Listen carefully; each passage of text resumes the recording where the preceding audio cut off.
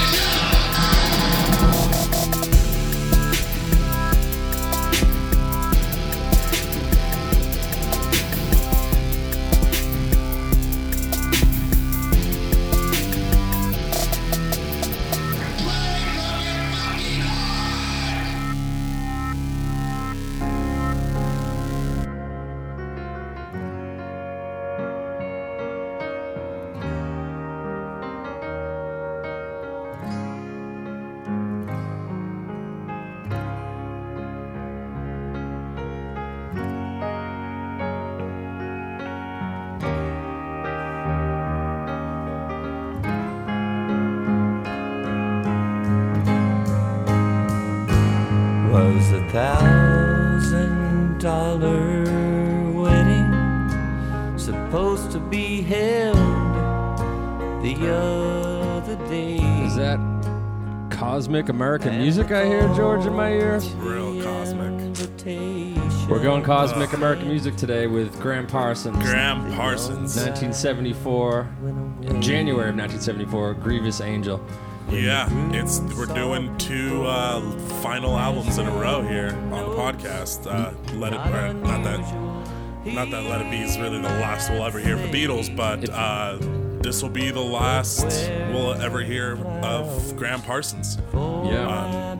Obviously, shit's been released after, but posthumously released Grievous Angel. Yeah, he never got to hear how it did or what people thought of it. It's his second album, but he didn't only make two albums in his short career. First thing, he died at 26, folks. We're listening to a 26-year-old right here. Yeah.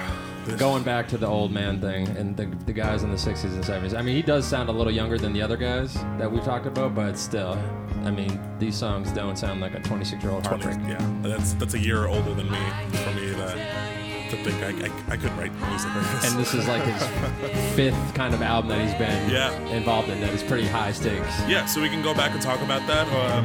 Graham Parsons was born in Florida, but he was a Georgia boy. Southern boy. And, he grows up in a really fucked up childhood. Not really fucked up, but, Well, a really wealthy background. That's kind of the... this guy's more of his story's more known than his music, it seems like. He's just got a really fucking interesting story from beginning till the final end. We'll get into the end, but everyone knows him from his death, pretty much. Yeah.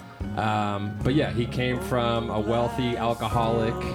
Very alcoholic. That's where the alcoholism comes in here. Yeah, and when I mean wealthy, there's a really great book, 20,000 Roads, written about him, and they compared it something like I'm doing this off the top of my head. I should have wrote it down, but like they were his family. His grandfather was, if there was an orange industrial complex, he was the owner. The guy. Yeah, like they owned Orange grows in Florida. Citrus and orange. Like they dominated that business. Yeah. And the government during the war needed as much as they could, so they were just getting money. Cash. And they turned into like $150 million company, something ridiculous. Yeah. So just that beginning. This isn't not that we really go into always like where every artist came from, but this isn't a rags to riches story. Yeah. And he like you said, silver spoon in his mouth, but just like anything else, he had his share of tragedy early in his life. He deserves the compensation he got for. His father died, his dad killed himself when he was 12 years old, him and his sister were. He was 12 years old and he had his younger sister. Killed himself 10 days or 2 days before Christmas. Cecil Coondow Connor. Yeah, and it just left him, understandably so, left him very shook up. Yeah, it was Say the the least. turning point in his life. Luckily, his mother was loving enough or just understanding enough to not let him know until after Christmas, because then Christmas is ruined forever. Yeah. Yeah.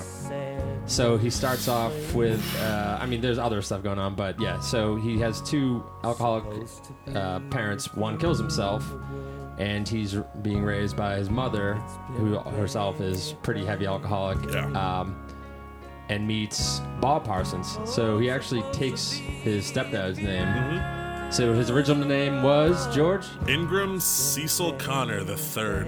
I'm really glad. That's a rich person name. It is, and it's not a rock star. It's not the guy who started the country rock movement. Ingram. Yeah, I think he did take the gram there. But yeah, so he's southern rich, like not if it was in the 1800s it'd be like plantation owners, but right. Thank God it was the 50s and 60s here that. I mean, not that things were completely cleared up in the South with racial tensions, because they still aren't. But yeah, wealthy kid, and he actually gets into Harvard. And from reading a little bit about that, he was really smart, but there's kind of how did he get in? Was there some back pay? Because he was no matter what his backstory is, he was obsessed with music. Once he started playing, he actually started off as like a piano player, a really good one. Like jazz pianist. Yeah. So he got into Harvard. He just didn't seem interested. I don't know why. I think he just felt, this is what I do. I'm in a wealthy family. This is the next step you do. You go to Harvard. Yeah. Some Ivy League college. Does everybody go to Harvard? Yeah. And he was not interested at all. He didn't even last a full semester.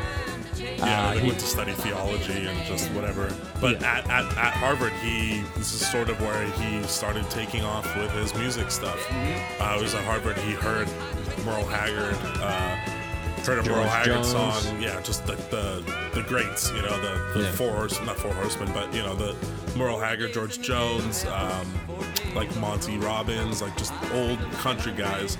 And he started becoming obsessed with it, and just started. And then while he was there, hey, fuck it, let's get in a band. And then Boston at the time, so Harvard's in Boston. Have it. He formed a band over there, the International Submarine Band. Yep. Yeah, and I didn't get into these guys until you kind of learn about them after. And they made one album. It's actually pretty decent for 1966. He was 20 years old? Yeah. Or right around that age. And there's a couple of bangers. And the Luxury Liner became one of his standards and one of his great songs. It's probably one of his most famous songs. Luxury Liner. So to come right out at that age and have a classic under your belt. Never was a hit, that or really any of his music was never quote unquote hits. Yeah, he had a bunch of.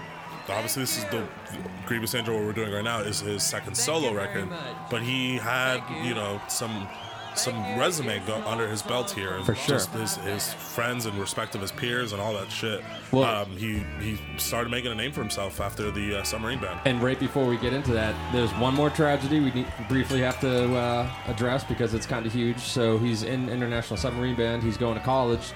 On the day on the day before graduation from high school, his mother dies. Oh yeah, We right. didn't want, kind of wanted to make sure we got that one. Yeah, I was about to say when he graduated from college, and then I just said no, he dropped out. No, didn't even make it first semester.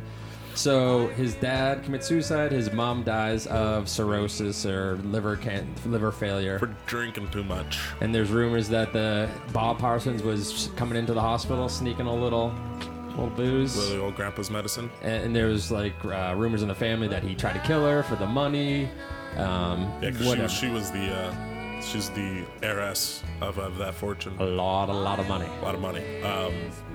So he did come out with what's it called? Safe at Home. Safe at Home with the International Submarine Band. And so this was like 1966, 67. Yep. The International Submarine Band broke up at like 1968. Yeah, and this is one thing throughout this. George is about to go kind of quickly about what albums that he jumped into or what bands he was. Him being that it was like $55,000 inheritance a year that he would get. Mm-hmm. He had the luxury, which most musicians or just an average person, if you're in a band, you're going to try to stick together longer because you're trying to figure out. He could survive without anyone's help or without. He didn't have to struggle. There was even something about him when he was in LA, like people trying to meet up somewhere. He always had a car. He had a Jaguar. Other friends didn't know how to get around. So that's kind of him. International Submarine Band. Once he wasn't happy with the situation, he was out. It was kind of always on his terms. A little bit of a rich kid syndrome. A little bit. Yeah. But he also had a sound in his head, and if you weren't doing what he had in his head, he had a vision, and sometimes you can't get in the way of that, obviously. So after International Submarine Band, he meets Chris Hillman, who was the bassist for the band The Byrds. The Byrds, With the Y, B-Y. B-Y-R-D-S. Beards. And then he actually, like we were saying earlier about him being a pianist, he was getting recruited to be a jazz pianist. And once he got in with the band, he was a contributing songwriter, acoustic guitar, backup vocal kind of guy. Well, not even that. Like, and again, this is him just being. He came in as, we need a pianist. Please play the piano. I have some ideas. Okay, you have some ideas.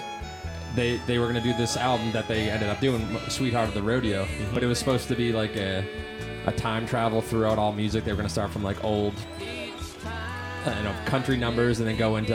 They were eventually going to end up at like an electronic song. That never happened because of Graham Parsons. He kind of just wedged his way in there. It was like, let's do a country album, country rock album. At the time, that no one even knew what that meant. The country and rock were just. You're either a hippie, fucking loser, druggie, or you're country. Yeah. And you write standards. And he'll get sort of credit, at least between musicians, like what Bob Dylan did with folk music and rock and roll. Yeah. Graham Parsons sort of gets credit for doing the same with country and rock and roll. Absolutely.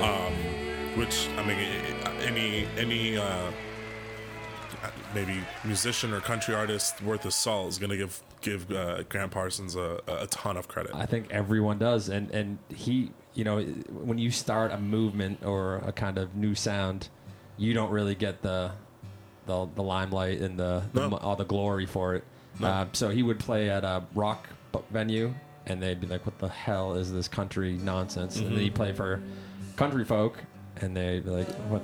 This loud country? Yeah, you're desecrating on our sacred music." Yeah, and hardcore fans of any musical genre, whether it's metalheads or rap guys or country guys, they'll defend what they think is the pure and honest country music in this world. That ain't country music, for sure.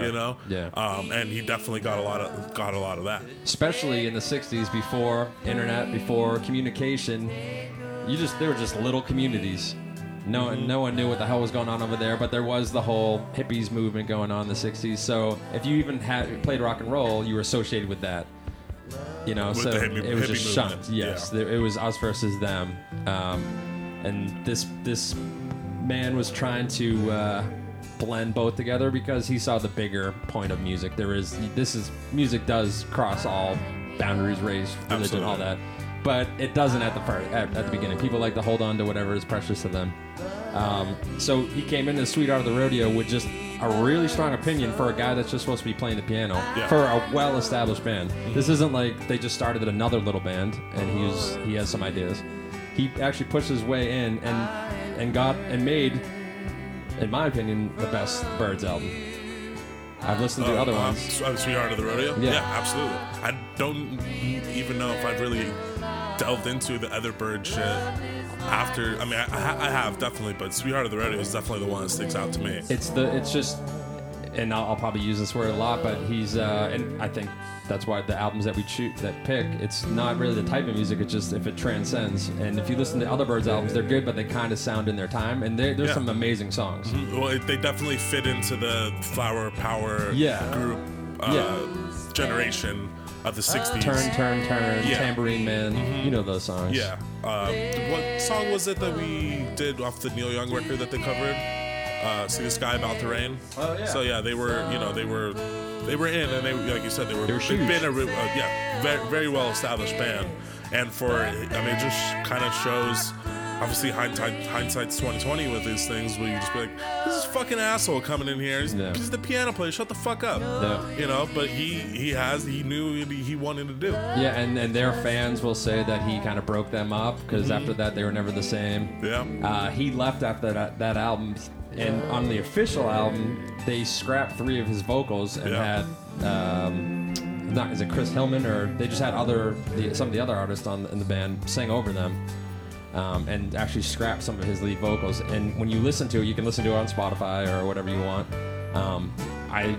I just, the way he sings, it's not even that he has this amazing voice. It's just an honest voice to me. There's a rawness to his voice, 100%. It doesn't sound like he's trying to act sing or trying to portray anything that's not real.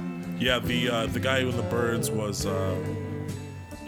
McGinn. Yep, Roger McGuinn. Yeah, Roger McGinn was once they ready to record it. He, like you said, he scrapped all this shit up, and he told Cameron.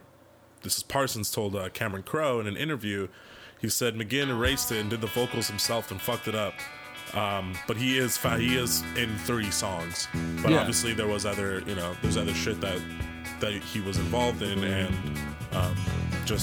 but like everything else that we'll go through. Again, his career is so short. Yeah. He was with the Birds, but he was with the Birds for like a year. Yeah, that's it. One album. And that was short. They did a little touring. They were going to actually tour in South Africa, and there was an apartheid there, so he didn't want to. Got a little political and said, "I don't want to be any part of that." Graham himself, the rest of the band was like, "Yeah, we're going to South Africa." He had he had his own point of view, just like everything else. Hard-headed guy.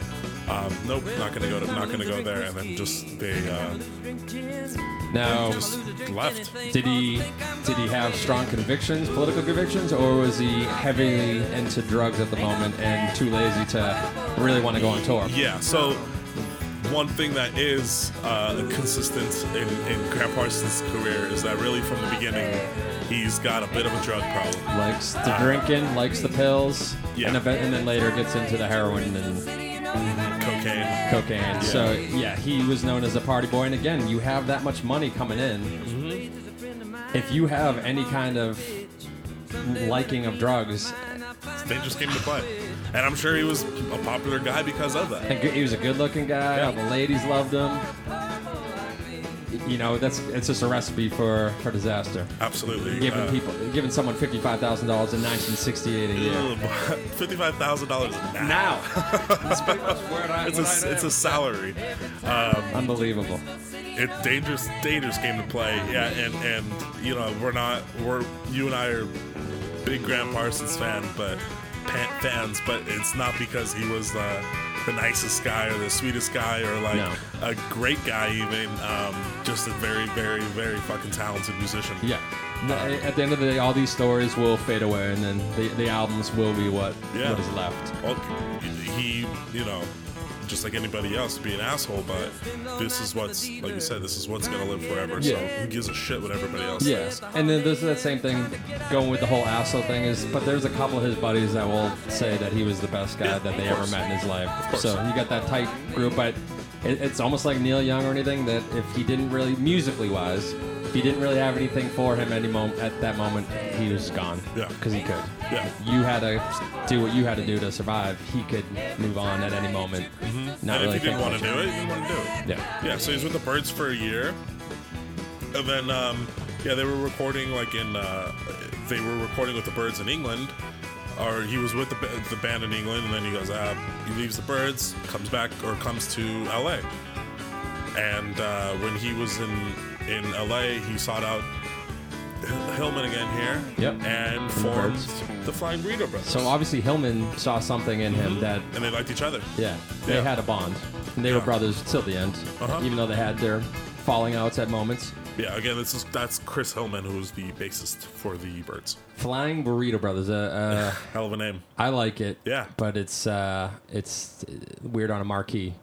At that time, everyone's used to the Beatles, the Doors, the Flying Burrito Brothers. You don't know, is that rock and roll? Is that a Mexican fucking mariachi band? Yeah, What's it's like going a psychedelic mariachi band. I think it's just brothers that like to get high and eat burritos. Absolutely. So what they wanted to do when they were Flying Burrito Brothers was, cool, now we can focus on making our version of country, our version of country music. Yep. And they took what was called the Bakersfield Sound, which is like Buck Owens, those kind of dudes. Yep. Buck Owens is always the one I can remember. And Merle's from there too, right? Huh? Merle Hargreaves from there too, right? From Bakersfield? I don't know. Thought he was. But so they were like, okay, cool, we like that sound. We want to mix psychedelic shit in there because we're drug addicts and it's the 60s. And make our own sound. So they did what, excuse me, they like, let's put our own little spin on country music here. Yeah, and they came out with The Gilded Palace of Sin. Great one. And it's kind of weird for both albums, for this, or for his solo albums, and for the Flying Burrito Brothers. The way I'm introduced, and this is how they released it in CDs, and even on Spotify or on whatever you listen to. I knew Flying Burrito Brothers as one album, The Gilded Palace of Sin and Burrito Deluxe. And obviously I knew it was two albums, but I just know it as one. And the same thing with GP and Grevious Angel, his solo albums. We're doing Grevious Angel now that he did one before GP. I knew that as one album. Oh, really? They sold it as one. Yeah. They did that with Big Star too. They just do that with some bands that don't have that big of a collection. Just put the albums together and sell it as that. It's cheaper. Burrito Deluxe was like after they did Gilded Palace of Sin. Yeah. And they wanted to, and it wasn't selling well. They weren't becoming super popular. And then as like a marketing ploy, they go, here's Burrito Deluxe. Yeah. And it was just new songs, like a bunch of other old ones, outtakes, stuff like that. I've read reviews that a lot of people say Gilded Palace of Sin is their masterpiece, and then Burrito Deluxe isn't that good. I like them both. I think they're great country rock. I don't know what we're gonna call it. Country rock. But what's his Cosmic American music? It's just a mouthful. Well, I do like that. I mean, if you wanted to name it that, then we should call it that. Yeah, Cosmic American music. But two great albums, but just not working out again. And I think, again, it's not them trying to like, well, let's get better and better. It's, if this doesn't hit, I'm moving on. Moving on to the next thing. He wants to, he says he doesn't, he's a man of contradictions, which humans are, we all are. He does the whole, I don't want to be big, I don't care, I just want to make real music, but he wants to be big. Yeah, definitely. I mean, he's trying to hit a home run here. And at this time, he was making very, very powerful friends in music, and was, he was not just a guy, I'm just going to stay in my studio and put stuff out, but I'm not going to tour. Yeah, he was working to become a popular guy. Yeah. And I think that the biggest thing from International Submarine Band didn't really take off anywhere, but everyone knew the Birds, and when they did Sweetheart of the Rodeo, there was a big shift in music. During that time, there was a huge psychedelic boom, but we talked about the Beatles going back to basics. That kind of has to do with that. The band was huge too, but the band influenced a lot of people as well as him. Dylan did John Wesley Harding. Even Grateful Dead did The Workman's Dead and American Beauty, two great country-ish albums. So everyone was kind of influenced by that whole scene out here in California. And was getting away from the flower power thing. Yeah. Even though it hadn't been around that long. Yeah. They were like, no, we're already gonna rebel against this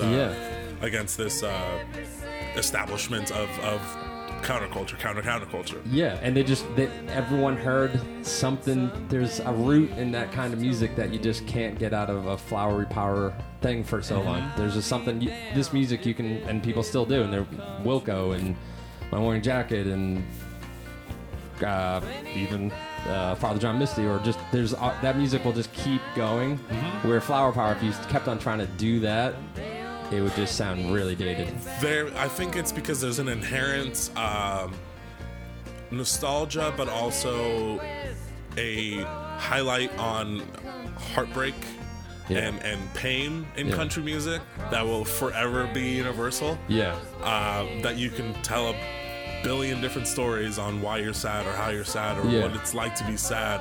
And country music is, I mean, some of my favorite country songs are just fucking heartbreakers. Well, and it's simple. Yeah. It's sitting around a fire, campfire music, where the psychedelic stuff, you had to get a flute and fucking, you had to put on some crazy costumes and get some weird backroads guitars and stuff like that, where country music and roots music is just basic chords. It can get a little tricky, and the musicians on it could be amazing. Yeah. But the song by itself, when you strip everything else Simple away, songs. 3-chord, 4-chord songs. And I don't think you can really, you can't get rid of that. That the foundation of the music's strong. So I think that's, you hear a lot of these bands go in that direction at this time. He goes on another little, quits that band. He's kind of floating around for a while. Makes his first solo album, GP, and we were talking about doing either or. They're both great albums, and some people love the first one, some people love the second, some people love both. Yeah. There's not a bad and a good one. They're both great. It just kind of matters your preference. The good thing about making that first album and the tour that they went on before Grievous Angel is his voice greatly improved. Yep. And he got so much better with the wonderful Emmylou Harris that we, as I like to call her, Stone Cold Fox. Stone Cold Harris. Fox. Yeah, she was an up and comer kid. Really, when he found her and at a little, she was playing a show in Washington D.C. Introduced by Hillman though. Yeah. So another Chris Hillman doing another. His boy. He's something about her and you. I think you'll like it. Yeah, and they start. She finishes off her couple little things, and Graham says, "Hey, come and make a record with me back in LA. Yeah, let's do a record." And he said something like, he's very suspect, and asked her to sing. He said, he was trying to think of the hardest song to duet with, and I think it was like "That's All It Took," or one of his songs off the first album. And she hit it right away. She said she had eye contact, and she knew exactly when you were gonna go up, go down. She could just harmonize without really practicing. She was just a natural, and she could just slide right through anything you're doing and not get caught off guard. And it really is one of those once-in-a-lifetime duets. You got the Beatles, you got Paul and John. There's a lot we could name, but this one was perfect for each other. I've listened to her solo albums, and they're great. Yeah. His stuff before is great, but them two together, it's the magic. Her solo stuff by herself is amazing, but she did it with Graham, and she also there's a live performance of her and Ryan Adams, one of these kind of neo country guys, totally influenced by. It would be no Ryan Adams. Yeah, he's he takes a lot of, he kind of has a lot of influence. Are you saying he takes it a bit too much?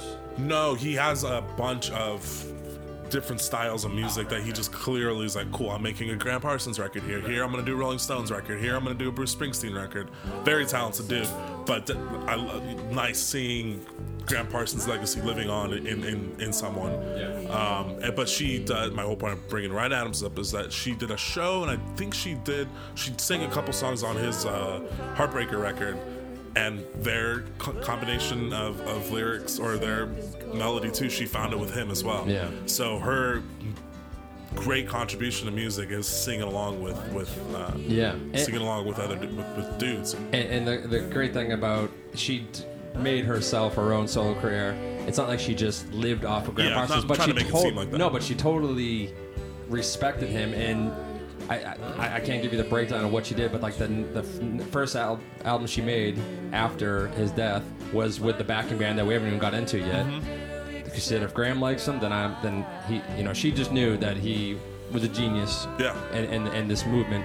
I think she did 2 covers on that album. Then she did another covers for the next 5 years, and then she wrote a concept album about rock star that goes on tour and dies. So it wasn't that she was just marketing and living off of him, but she didn't want his memory to die. It's like she was his protege. Yeah, and she knew he needed to get the respect that he didn't get in life. And now he is looked at as one of the greats in country. I think he's in the Country Hall of Fame now, finally. Is he? Or is that still up for... That's the thing that he's still not.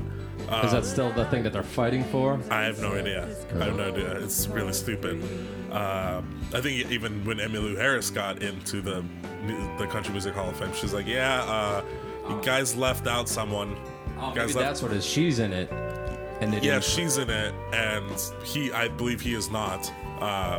And when I think on one of her acceptance speeches, she was just like, you guys forgot a big guy. You guys, thank you for this, but, Graham Parsons. Yeah, it's 40, 50 years later, and he still like the hippie. Yeah. He had long hair and fucking did drugs. Which that's just that true. Ain't country music. That's not true at all, because all those outlaws did. So. Absolutely, yeah.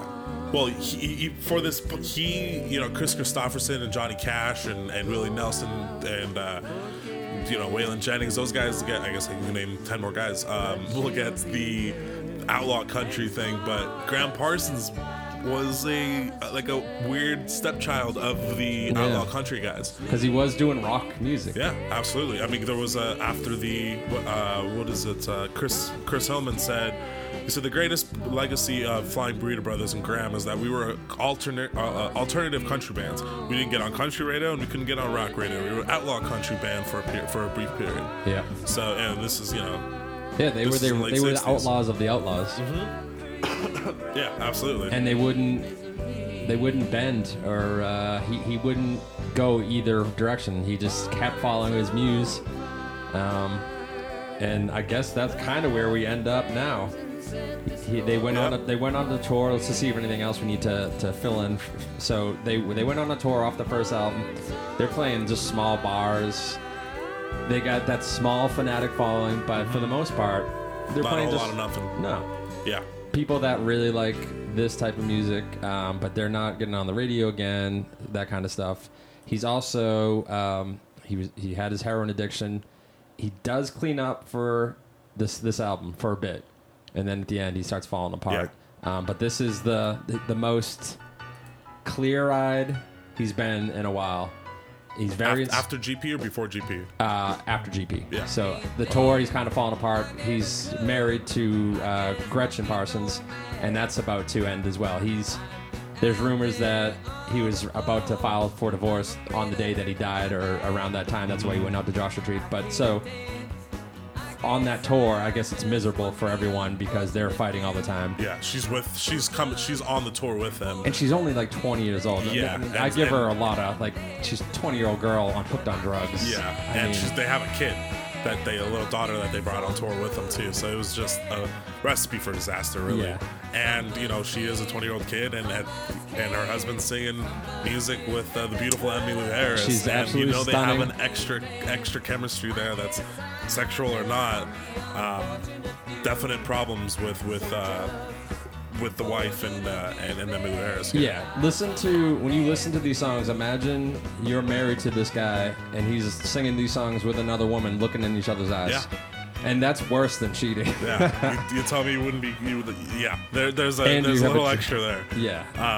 I mean, they both said that they just had that almost spiritual connection with each other, and you can hear it. Yeah, absolutely. You can't. There's no faking the funk here. There's no auto-tune. There's no.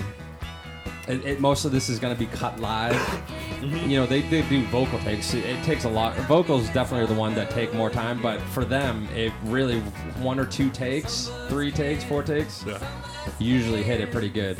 And again, going back to his money, I think it was Warner Brothers was his record label. Yeah, record label trying to throw up money, and they were not about to help him with. We go back to Cow Power. She wanted to work with Al Green's band. That was what she threw out in the air, and then they ended up getting. No, she wanted to do Otis Redding's band. Well, ended up working with Al Green's band. Right. Yeah. So he said, "I want Elvis's band."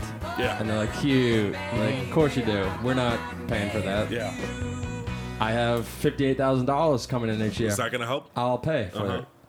So he put his money where his mouth was and paid for it himself to get Elvis's backing band. Elvis's backing band at this time wasn't 1958 Elvis. This is Fat Elvis, Vegas Elvis with the sparkly suits and, kind of looked as not hip anymore. Going into the Sunset Elvis. Yeah. Yeah. And they're a band that they all wear the same suits, and that's looked at as like cheesy and like, come on, man, wear your hair and wear whatever you want. Well, in the Flying Burrito Brothers, that one thing that they would do that they called nudie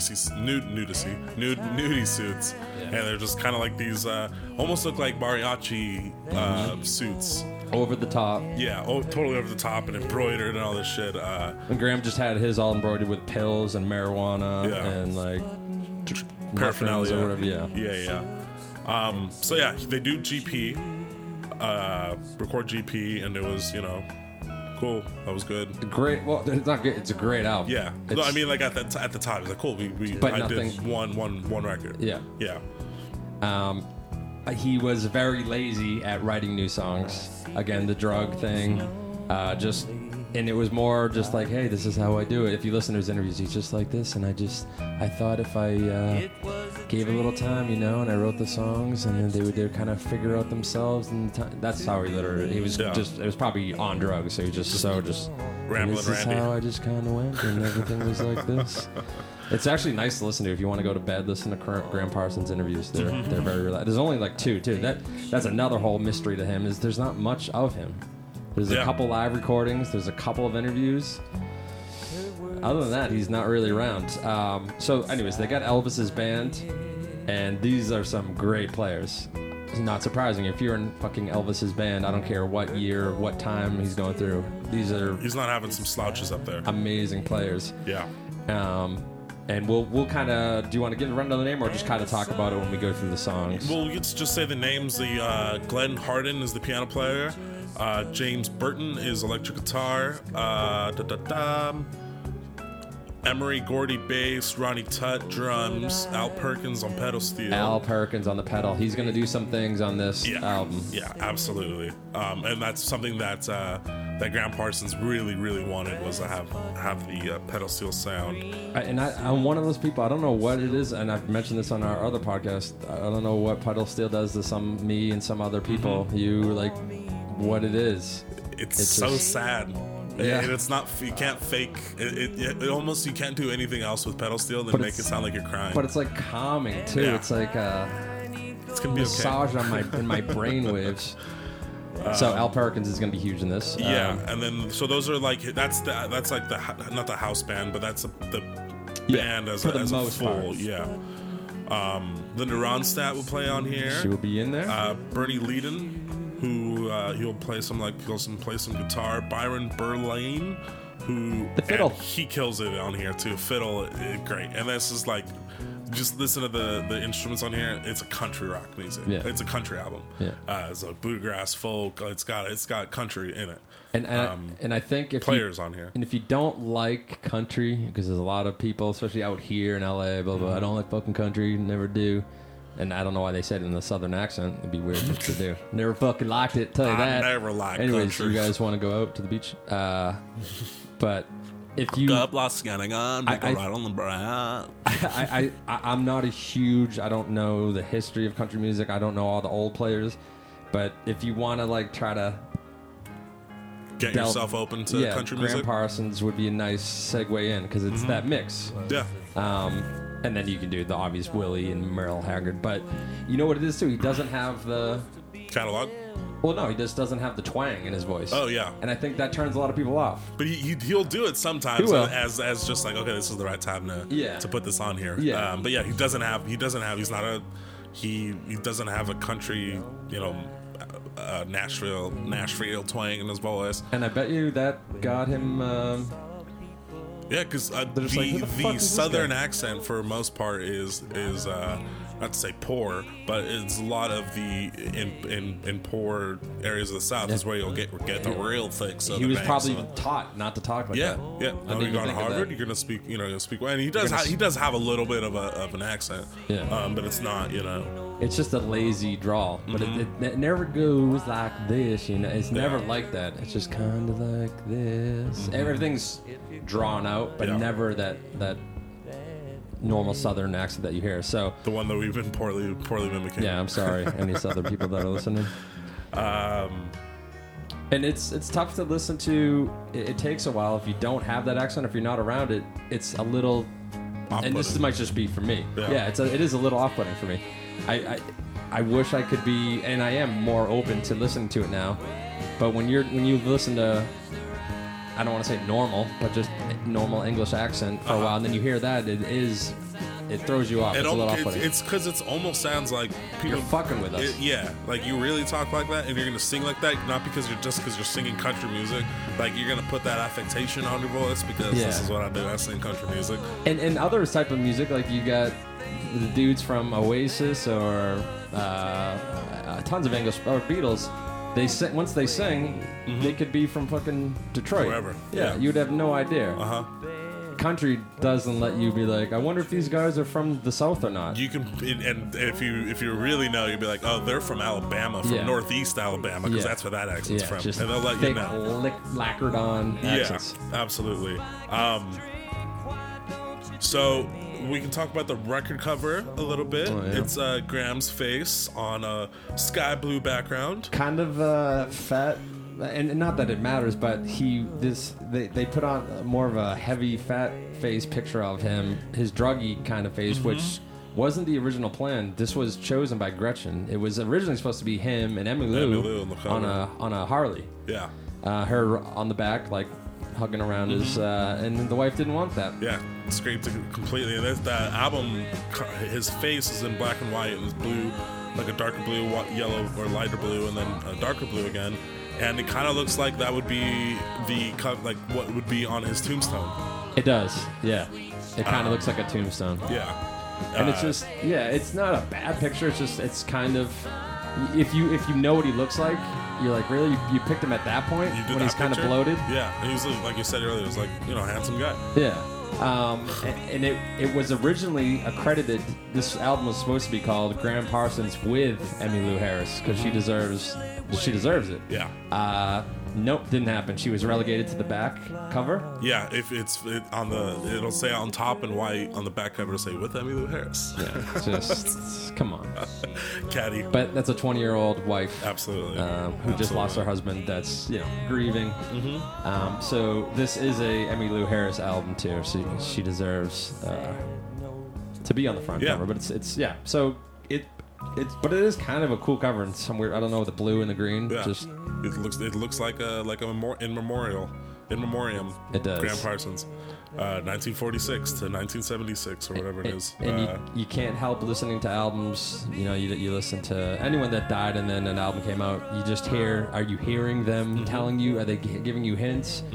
And you'll hear that. I mean, right now what he's saying. Yeah. There's just some lines in some of the songs, or just things. They kind of sound like goodbyes, or a man that knows he doesn't have long to live here. He's definitely hurting, and it's funny. And we'll get into the things, but some of these. Okay, so after he did GP, that album was kind of just like, okay, oh, cool. Now we got a solo record. It was not on accident, but it wasn't like, okay, we're gonna go in the studio, we're gonna record these songs, and then we're gonna have an album. So they did GP. Grevious Angel was like, okay, I'm gonna get you, Emmylou. It was you, and most Emmylou. Thought out. Yes. The first one was kind of just off the cuff. Yeah. So yeah, cool. Let's get this out. A lot of these songs that they wrote on the road or worked on the road. They're cool. Let's put this. Let's put this record together. So they're in LA. They go to Wally Heater Studio number 4 in Hollywood, which I don't really know where it's in. It's in Hollywood, but I never really heard anything else about this record, about this. Call in if you know. About the studio. Yeah, call us if you let us know. They recorded it pretty much in the summer of 1973, and Emmylou's the band's there, and he had a couple songs, but it was like, okay, we didn't have anything, and a couple of these songs that he wrote were just kind of like last minute, like, all right, here's a song that we have, and we'll point that out when we get there. But there's some great songs that he just wrote off the cuff. Yeah, he would. Emmylou has a quote. He would work on a song, set it aside, and finish it when time demanded.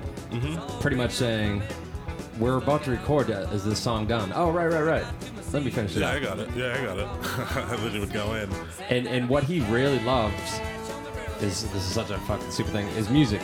Like, he would, when they were on tour, they'd play their songs and then they'd go out back to the hotel. And he's like, now let's really play.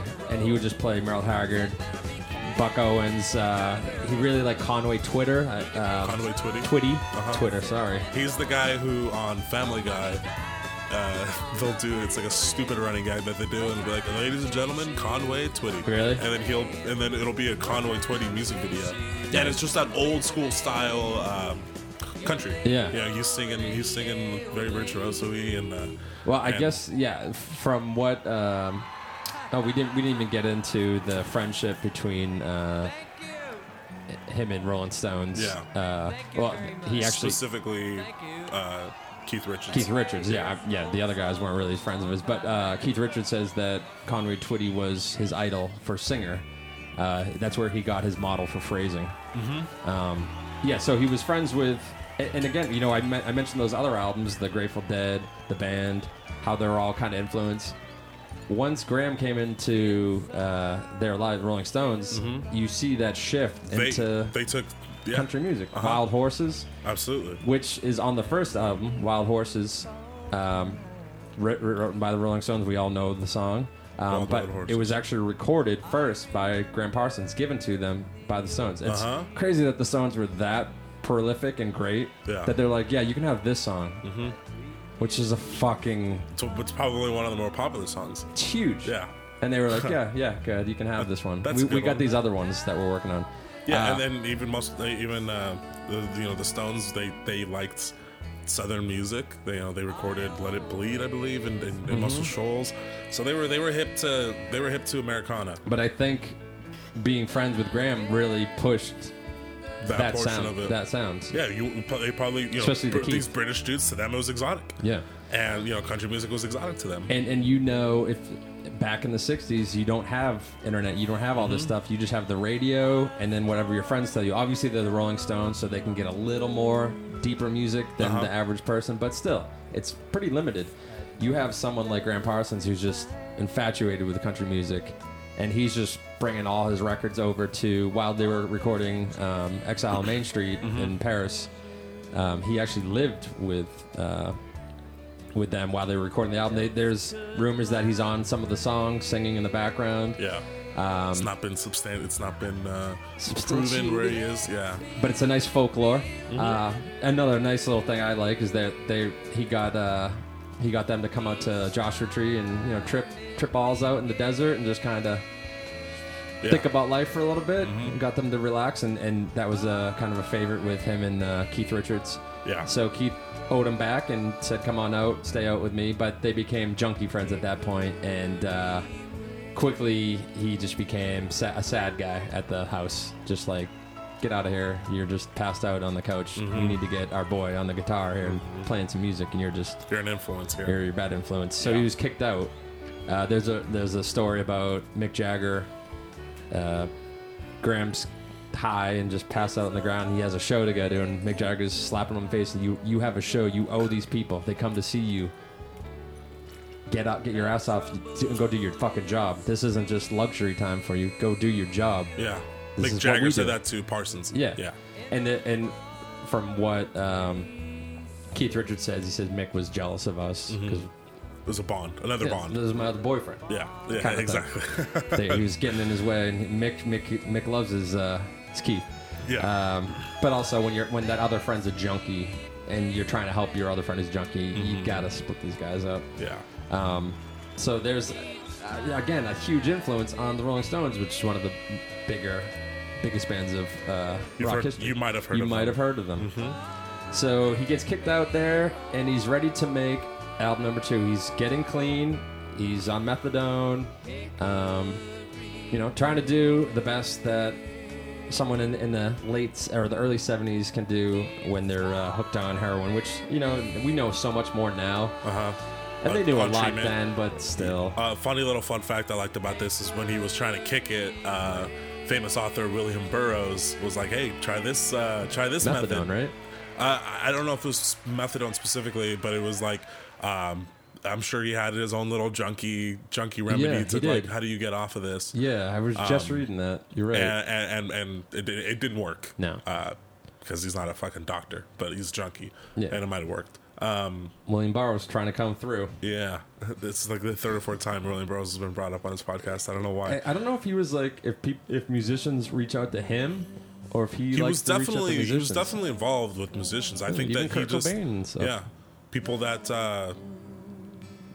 Just had issues. yeah. I was heard something about or read something about the sort of camaraderie that writers and musicians and comedians have with each other is that each of them envy what the other person does. Absolutely. And then there's this sort of symbiosis between the three of those people that, you know, writers will make friends with musicians and comics will make friends with musicians, and it's just kind of brothers in the arts of expression. For sure. But yeah, it's just kind of a cool little thing there. Yeah, there's a nakedness in your creativity that you're all sharing, even though it's a different way of doing it. And I think you just have that bond. Yeah, he just always seems to be hovering around. Again, Also junkies. Junkies, but if you want someone to help you with a problem, I want someone who's had that problem. Sure. I don't want the guy that's just read a book about the problem. Like, I read in here, if you change the tire, I want a guy that's changed the tire to show me how to change the tire. If I'm having some kind of issue with drugs, I want a guy that's taken them, knows exactly what I'm feeling. And I think kind of William Burroughs, good on him, knowing that he's not these assholes aren't going to listen to some doctor. But if they respect me, maybe can help them out. Yeah, maybe they'll give a little respect. So yeah, I think we got Elvis's band. They've been preparing a little more. He's not a super, as we said, he just would come up with the songs right when he needed to at the end. So they're not rehearsing too much, but he's got a little more in his baggage for songs. Yeah. And again, he can't help it. He loves music, so there's covers in here. Always, there's never just all originals. He just wants to showcase his love for his music. Yeah. I don't think it was because of necessarily lack of material. I think he just wanted to put together whatever the fuck he wanted. Yeah, and we can even, when we get into we'll quickly go into his famous death after the album. But his life was just going into bars, bringing his guitar, and just jumping in with the house band. And he did that on the last night of his life. Yep. Played with a strung out Joshua Tree cover band or whatever. He just loved playing music, and it didn't have to be his music. Just music. Just music, man. Just music. And that might be what it's time for here. Music. Here on the podcast. We didn't mention this is you know what podcast you listen to at this point. Never mind. We'll go into song number 1. It's called "Return of the Grievous Angel," Graham Parsons. Want to scratch my itch, sweet Annie Ridge, and welcome me back to town. Come out on your porch or step into your parlor, and I'll tell you how it all went down. Out with the truckers and the kickers and the cowboy angels, and a good salute in every single town. Oh, and I remembered something you once told me, and I'll be damned if it did not come true. 20,000 roads I went down, down, down, and they all led me straight back home to you. 'Cause I headed west to grow up with the country. So right away, the beauty between Emmylou and Graham Parsons is being highlighted. Just Is that good? yeah, just listen to the voices together are just so goddamn beautiful. Like, and I'm not one that is, like has to listen closely and be like, did they fuck up at all? But it's like, it's perfect. It's perfect. It almost sounds like they just changed his voice to a girl, lowered, rose it up a little bit. Yeah. Put an octave on it. Which is all you really need to do nowadays. Yeah, I know. But You don't have to make music anymore. So we just come out with pure Americana. Yeah. In the lyrics too. He's singing about truck stops. He's singing about traveling across the country. That's what this song is. This is a traveling song. And country music's fucking very draped in songs about traveling. You know, just on the road again. Because life is traveling. Even in your age, you're getting older. You're moving on. So there's always that aspect. And motherfuckers like to drive around in their trucks. Yeah. But definitely interesting part with this story. It is written by a poet, Thomas Stanley Brown, who he met in Boston. Back at Harvard. Now, yeah. So there's a little confusion. He knew him back in Harvard, and then met him again at a bar called Oliver's on their 1973 tour, right before this album. And he was a fan or an old friend and said, I have a poem. You should make this into a song. That takes balls. Yeah.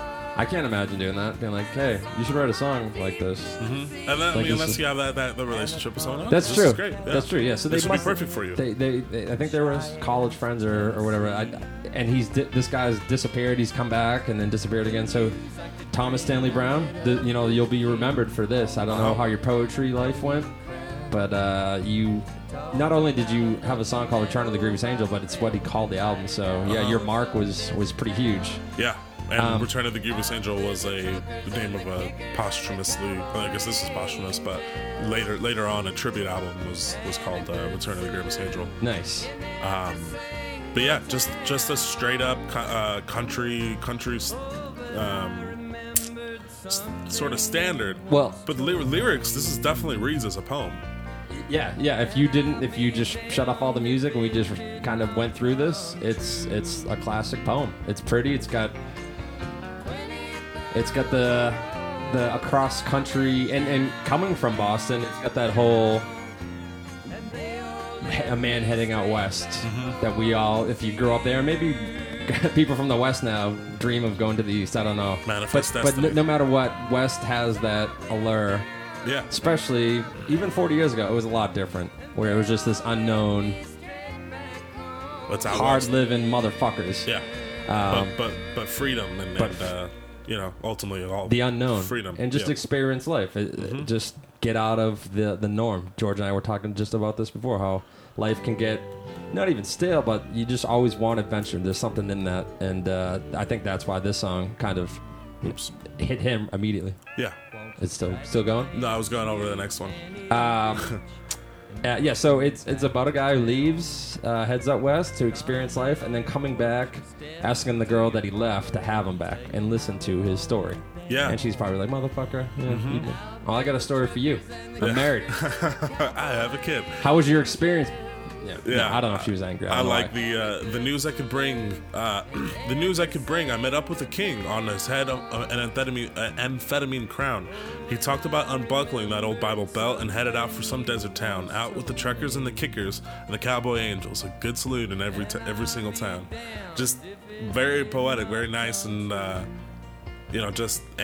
not just lyrics alone, but the instrumentally on this song, it's already a beautiful song with piano here and got the fiddle the going, lap steel and the fiddle, and it's like, okay, this is what this record's gonna be, and it doesn't really it's very much in this vein, same instruments going the whole time, different sounds, obviously different songs, but maintains this southern sound. Yeah, definitely southern. The piano part, it might be coming up, and I hate when I do this because then it might not be.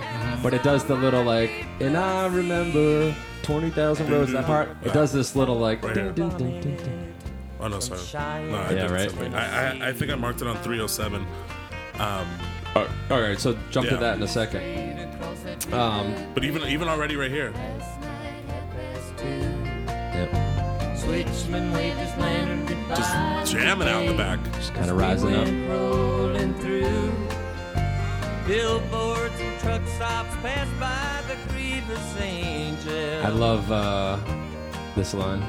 Now Or I a good know saloon in every single town. Yeah. Like no matter where you go, you might be unknown, but it for me, Jane. you can always like. At the end of the day, home. I know where I can find For a home. for some of us, you don't have church, so you got a bar, and there's just comfort that you might not need to know anybody, but it's just there's a good saloon. My people. There's a nice. Oh yeah, I'm sorry.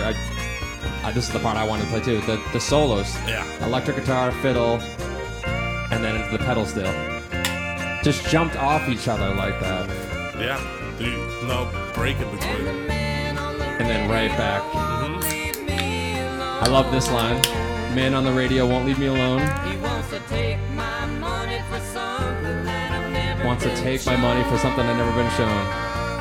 Yeah. And I saw my devil. You don't need the middleman to give you money to touch God. You find him on your own. You don't Yeah. need to. And I thought of that a calico bonnet. And Cheyenne to Tennessee. in 20,000 roads he went down, but it all leads right back to you. Yeah. I went out there. Cool times, I've seen a bunch of stuff. but here's a little piano adds in the third verse. Yeah. Picks it up. That old Bible built and lighted out for some desert town. Out with the It's like truckers and the every verse is just like Something adds on. something else different, Yeah. you know? But still maintain, like now it's a little fiddle heavy. Yeah, no, his songs never really. Look, I shouldn't say that. Some songs do change up, but this song, steady drum beat. Here we go, piano. remembered something you once told me, and I'll be damned if it did not come true. And then she jumps back in. 20,000 roads I And again, we're gonna say it a few times. Their voices together are just perfect. Yeah. led me straight back home. Great opening track Great to, way and to start a it's song. the Grevious Angel. Yeah, Americana at its finest, traveling across the country. absolutely. And it's gonna stay southern. Yeah. It's gonna stay country. And we're having a good time because soon it will get dark. Yeah. So let's enjoy life. Let's go into Hearts on Fire, number 2.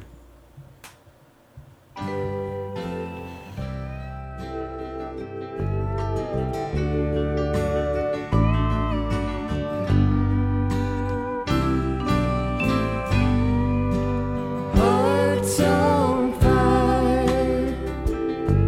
My love for you brought only misery. Hearts on fire.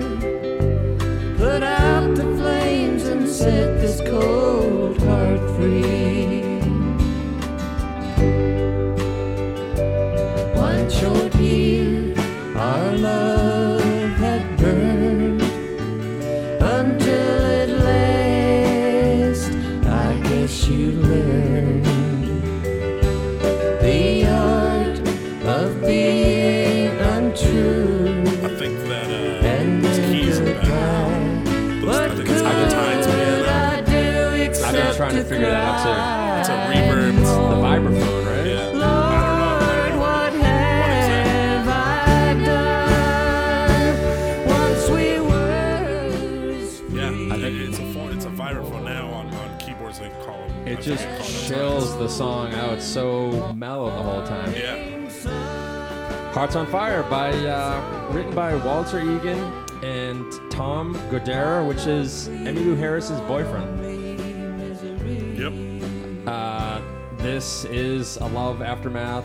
Everything's falling apart. I was bad for you.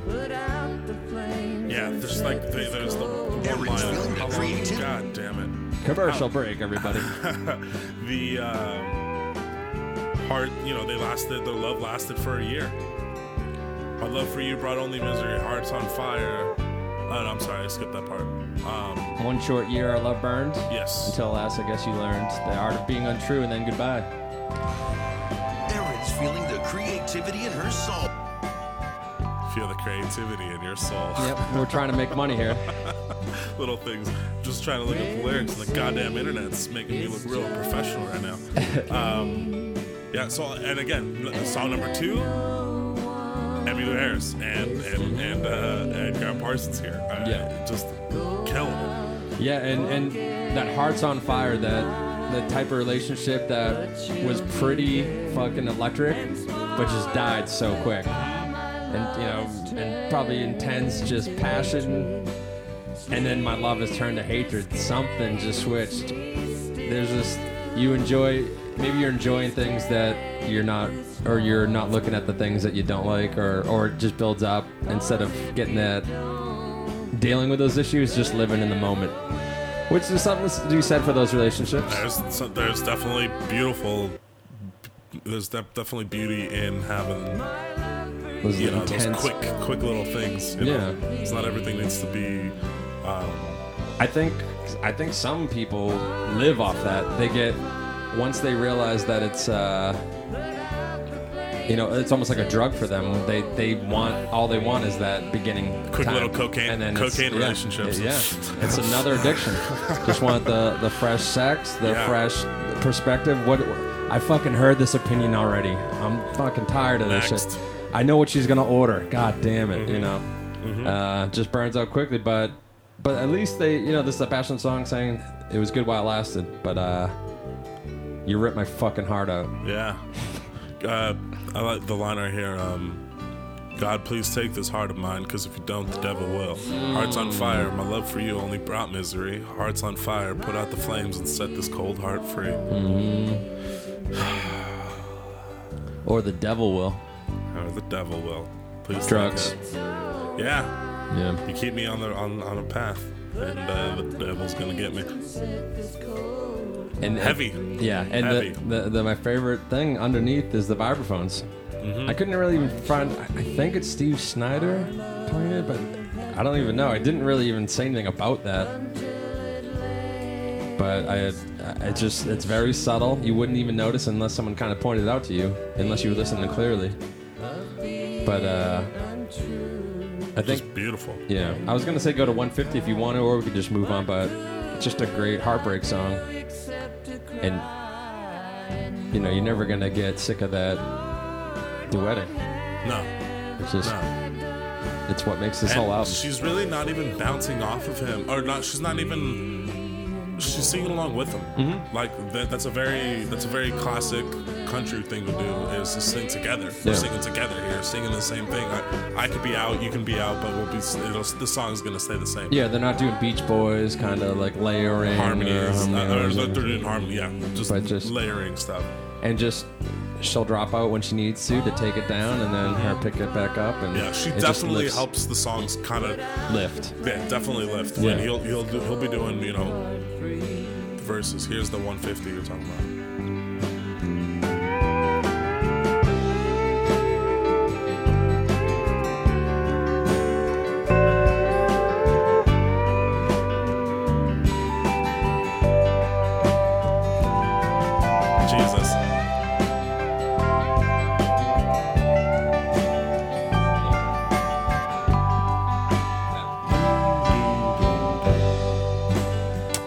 Pretty. Very nice. Only Elvis's band could do that. Yummy. Or Al Green's or Otis Redding's. Just good, pimps. Good guys. Real good bands.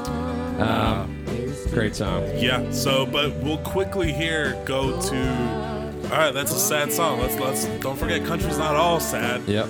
Here's although it's sad lyrically, or kind of a different kind of sad. It's almost a funny song. Yeah. It's a little humor in here. Yeah, a little self-deprecation. And this is a cover song. I Can't Dance. I Can't Dance. George knows all about it. Yup.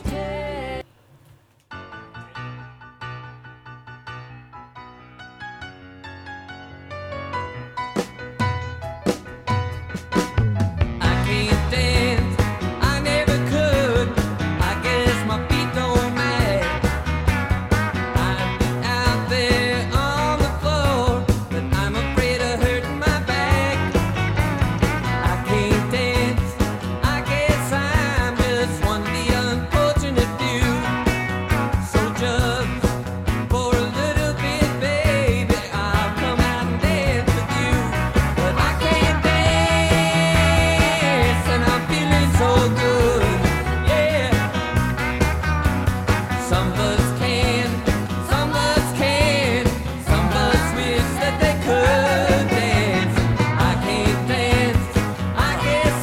I'm not a terrible dancer. I'm an okay dancer. I wouldn't write a song called I Can't Dance. I'm okay, Charlie. I cannot relate to the song. Yeah. I skipped this one. This song at first listen always like I'm not sure if it's who exactly he's emulating here, but it's almost like a Jim Croce song and little Elton here too. It's kind of just like a honky tonk standard song. Yeah, really nothing to the lyrics. I mean, a guy can't dance, but he will do it for the girl. Mm-hmm. You know, just to make her happy. Yeah. Get out there. Great harmonizing. Yeah, this song, what it makes you want to do though is dance. It is. It's a dancey tune. That's the first one on the record that'll make you want to dance. And it might be one of the only ones. Yeah. Maybe Ooh Las Vegas later on, but that's about it. Yeah, just wanted to pick it up. Great backline. The bass, nice bass lines going. Yeah, it's got totally. a great thump to it. But yeah, you could just this is the kind of song you could put lyrics over this, anything. It's just got that. As long as you got that melody going on, you're good. Go to 105. I know we just heard it, but there is a nice little electric breakdown.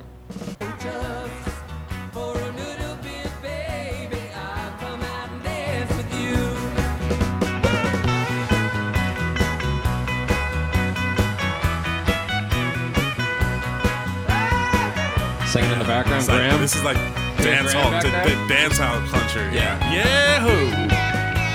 Keep it And then they jump up into another guitar. I love the trade-offs. Hey, your turn, bud. You know.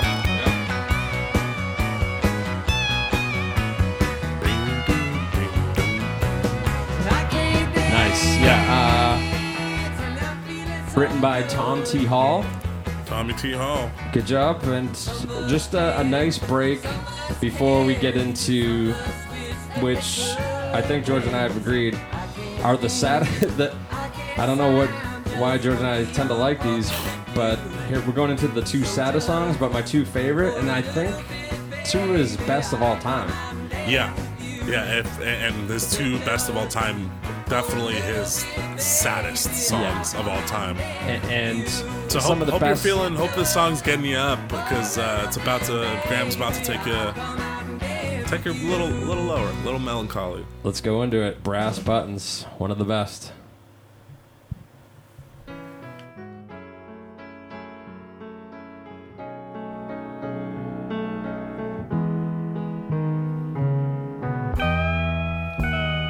Brass buttons, green silks, and silver shoes. Warm evenings, pale mornings, bottled blues.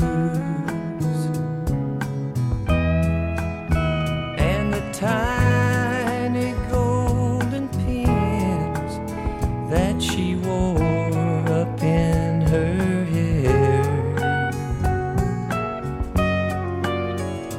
brass buttons, green silks, and silver shoes.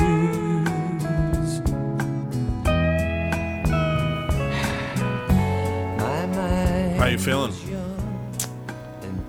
It's a good one. Yeah. Al Perkins on the guitar. They might be the perfect. Yeah, they're like the perfect guitar lines for what the song is talking about. How sad it is. Right there. Those splashes. His voice right here, that melody lifting up. I love it. It's almost like it's a weirdly like bossa nova kind of country sound where it's not, you know. Yeah. It's loungy. Yeah. But yeah, you could see him not playing a guitar or anything and just kind of like walking around the stage and maybe like leaning against the piano. I'm just looking down. But yeah, so this song is very sad.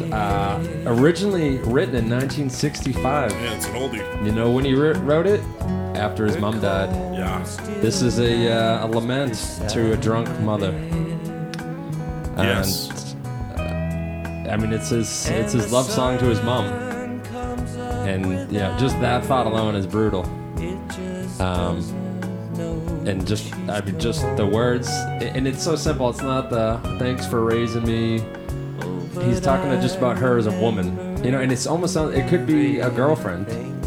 Just someone who's passed away. Worn buttons, green silks, and silver shoes. Just women's clothes lying around. Warm evenings, pale mornings, bottle of blues. Her drunken nights. Probably saw her dancing, loving life. Saw his mom happy even if she was drunk and woke up in the morning. Different story. Yeah, probably angry and. My thoughts known only by the few. It was a dream, much too real, to be longed against too long. All time, I think she knew. And then he has a devastating line later on. When the sun comes up without her, it just doesn't know she's gone. And the way he sings it too, it's just, it's really, it's brutal. If you're thinking about your mom, I mean, this is a perfect. I love that he's like personifying his mom's comb.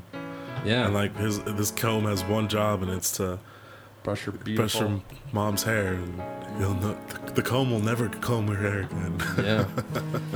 Yeah, it's that weird stillness when someone dies. Everything that's left behind, it's still there. It's like there was a ghost here.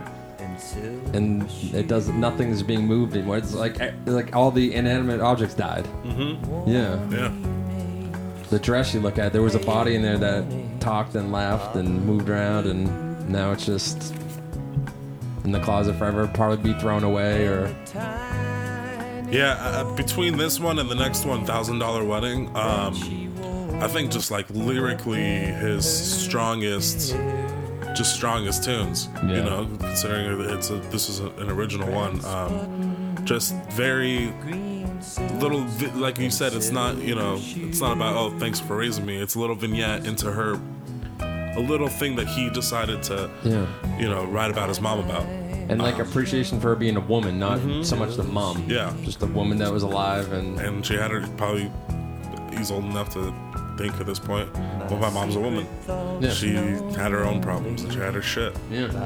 And I got my shit going on too, and it's probably from a lot coming from her, and not in a blaming way. This isn't angry. But we are who we are, and then the apple doesn't fall far from the tree. Yeah. Many times. But yeah, here already just the guitars.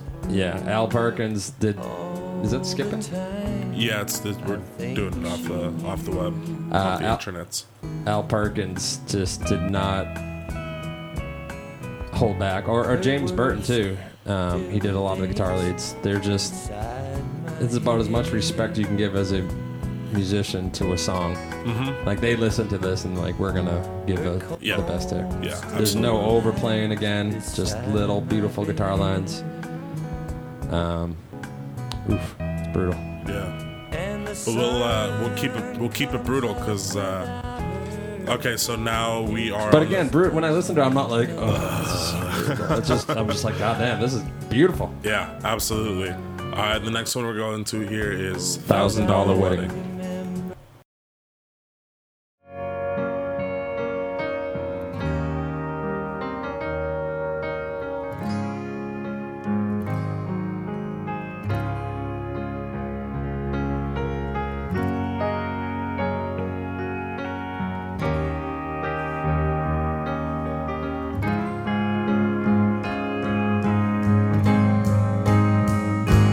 Was $1,000 wedding supposed to be held the other day? And with all the invitations sent, the young bride went away.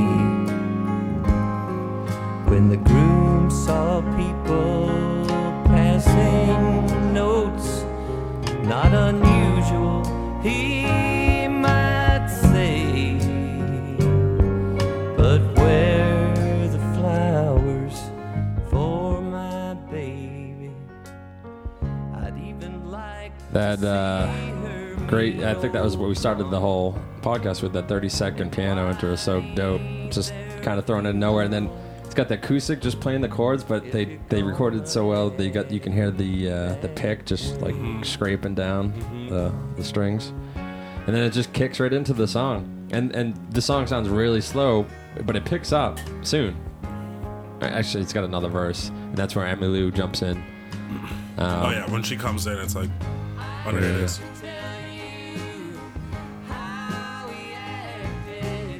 Yeah, so it does pick up a little bit, and then it drops down to like the bare minimum when he says there's supposed to be a funeral. It's been a bad day. So $1,000 wedding, it's basically a man who's been stood up at the altar.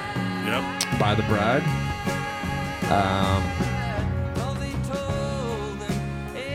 And then he's sort of the naive one. You know, he's the line at the beginning. It was $1,000 wedding supposed to be held the other day, and with all the invitations sent, the young bride went away. When the groom saw people passing notes, not unusual, he might say, but where are the flowers for my baby? He's kind of completely naive to the situation going on when everybody else seems to know. I think anyone would be. There's no way you're like, she's This not coming. is me. Yeah. Everybody else knows. Yeah, and she's not coming, and I'm standing here like a douche. Yeah. And And why ain't there a funeral if we're gonna act that way? Yeah. Why is everyone being all sad here? What's going on? Like, I'm just marrying her. Yeah. I'm not killing her. She's not. This is dead. Wait, what? He'd even wouldn't mind seeing her mean old mama. Yeah. Once he figures out what's going on, he takes his friends out drinking, and it's lucky that they survived. A man who's just not accepting that this is kind of happening in his life. So instead of taking it in, just go out and party, right? No big deal. Yeah, she left. I'm with my boys. This song was originally 9 minutes long, and it was written for the Burrito Brothers, but it was rejected, which is crazy. Yeah, I mean, he's just like country music, and I guess music in general, but country music does it as well a lot. Is a story. Yeah. You know, telling a story of this, and I think what happens in this about the middle of the song here is that it does become a funeral, and he's kind of making it seem like heartbreak and death are the same thing. They may as well be, you know.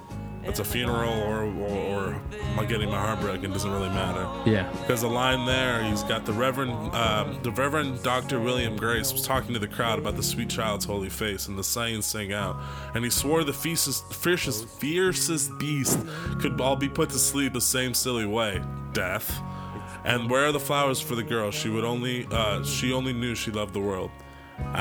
It sounds like it's an actual funeral going on. Yeah, it's a good way to put it. That it being left like that feels just like someone dying. May as well be. Yeah. You know. It's got a lot of chimes in there too. Yeah. Coming in right on, like with the bass kick. There's always like a chime kicking in. I like how it brings it back up. You know, brings it up for a little bit. Comes really mellow, where it's pretty much Graham and a piano singing for a little bit. Wasn't supposed to. So great storytelling and great arrangement overall. On the 9-minute version, and maybe what you're saying, you're getting the abridged version, because the original version is she does die. Yeah.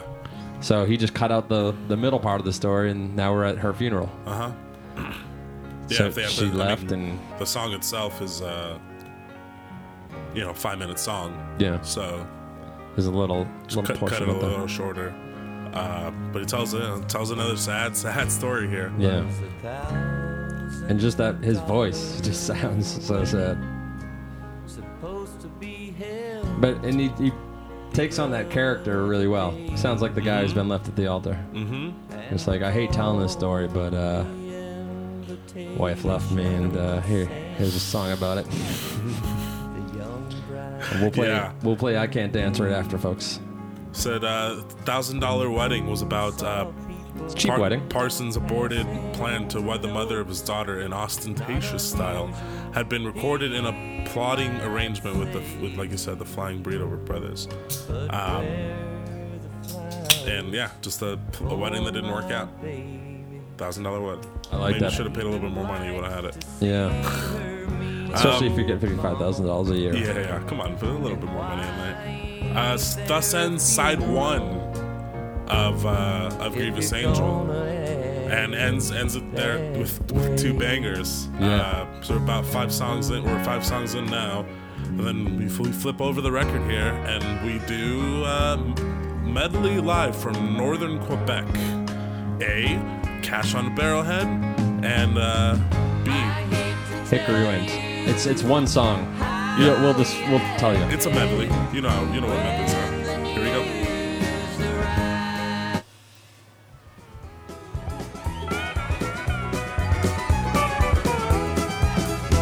All right.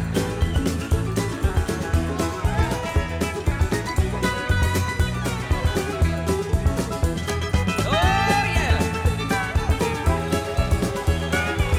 Thank you. Got in a little trouble down at the county seat. Lord, they put me in the jailhouse for loafing on the street. When the judge read the verdict, I was a guilty man. Said $45 or 40 days in the can. Said that'll be cash on the barrelhead, son. You can take a choice if you're 21. No money down, no credit plan. No time to chase you, 'cause I'm a busy man.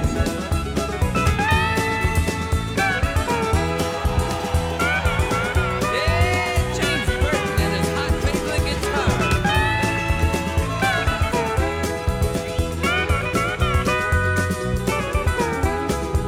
40 days in the jailhouse, 4 days on the road.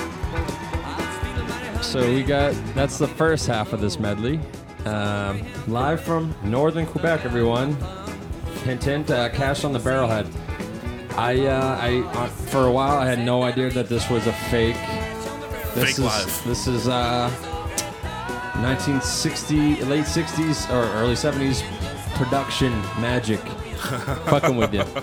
I don't know if they're being, if they're doing Benny and the Jets type of shit here, where they're just, this is trippy to have, like, let's just put a fake crowd in and have our friends cheering along. Are they making fun of, like, this is what we wish we could have? Is these crowds are like, oh my god, here are these songs playing. Or just having fun.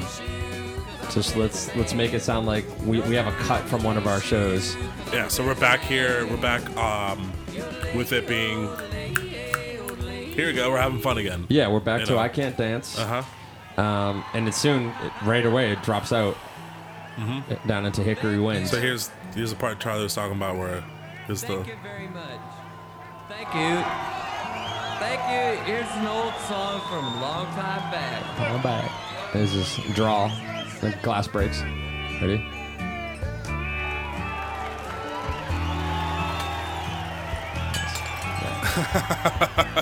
And we're doing this. Oh no, sorry, it's not. But we're doing this record in conjunction with Father John Misty, and it's not on Fear Fun, the album we're doing. But we're doing those two because of similarities in between the two, and yeah, just a nice little production value there. Yeah. Just wanting to pretend that he's in a live setting. So the first song, Cash on the Barrelhead, is a Louvin Brothers song that was huge influence on him. The basic premise of the song is immediate payment is demanded. They used to use barrel types as tables and bars, and you'd have to pay for the drink immediately instead of, put that on my tab. It was like, no, we don't trust you. Yeah. Pay immediately. Great honky tonk shuffle. It's just a guy unable to pay for a call and bus fare. Just a guy who's just kind of in trouble and probably just wants to get drunk. And I'm sure Graham could. He never had a problem with the money, but yeah, I think he just liked the like you said, the shuffle, the kind of upbeat honky tonk shuffle to bring it back down instead of just two mellow songs. Hickory Wind is one of his classics. He wrote this in 1968 with Bob Buchanan when they were coming out from Florida to LA. They wrote it on a train. Of course, they wrote it on a goddamn train. Yeah. And here's another one, as far as I'm concerned, just lyrically a great tune here. Yeah. Poetic. It's childhood nostalgia, bittersweet nostalgia. He's talking about the childhood simple pleasures, climbing trees. And it's just kind of it goes into him going on to pursue fame.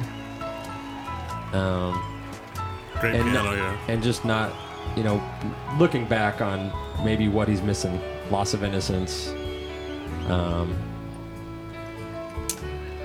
The only way to really miss what you got is by leaving it and, going for the fame and the fortune, and not at all it's cracked out to be.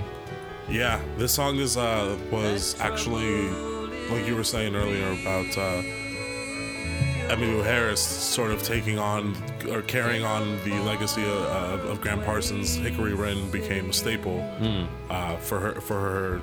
She's probably the more popular one to sing the song or to popularize it. But just beautiful. Hickory Wren, that's back home. Yeah. The hickory trees down in the south. Go back home, even though there was a lot of darkness back home, and obviously his parents and bad illness there, he still would go back home, and it's different when you go back as a man to your childhood. But still, it's still that you're looking for home. He's still looking for home. Yeah. Maybe he doesn't have home anymore. Yeah, I mean that's part of his thing, is he was always looking for male role models to look up to. Chris Hillman says this is his signature song. Yeah. He gives it, Hickory Wind is the one that he'll be remembered by. And I think it's just because it's that nostalgic loss of innocence. Great lap steel again, piano, fiddle. They got a great solo in there. There's the fake cheering. And I kind of like that little break. Like, at first I was weirded out by it, but it's a nice break from what we were just landed with two really heavy songs. Yeah, and medleys are another thing that country music will want to do. Is, let's play 4 songs in one, Yeah. And I like that he did do an upper and a downer. Upper and downer, like up tempo and down tempo, or slower tempo. It's great. Got a little bit of both. Yeah.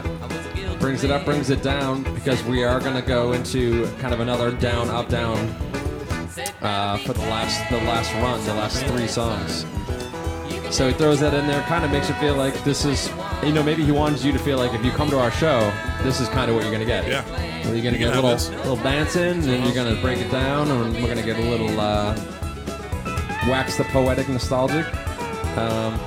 But then they go to probably their biggest song, as Emmylou Harris and Graham Parsons together. Is a cover song, and everyone knows it. You know the cover songs. You know Nazareth's 1975 version. That's probably the biggest one. Yeah.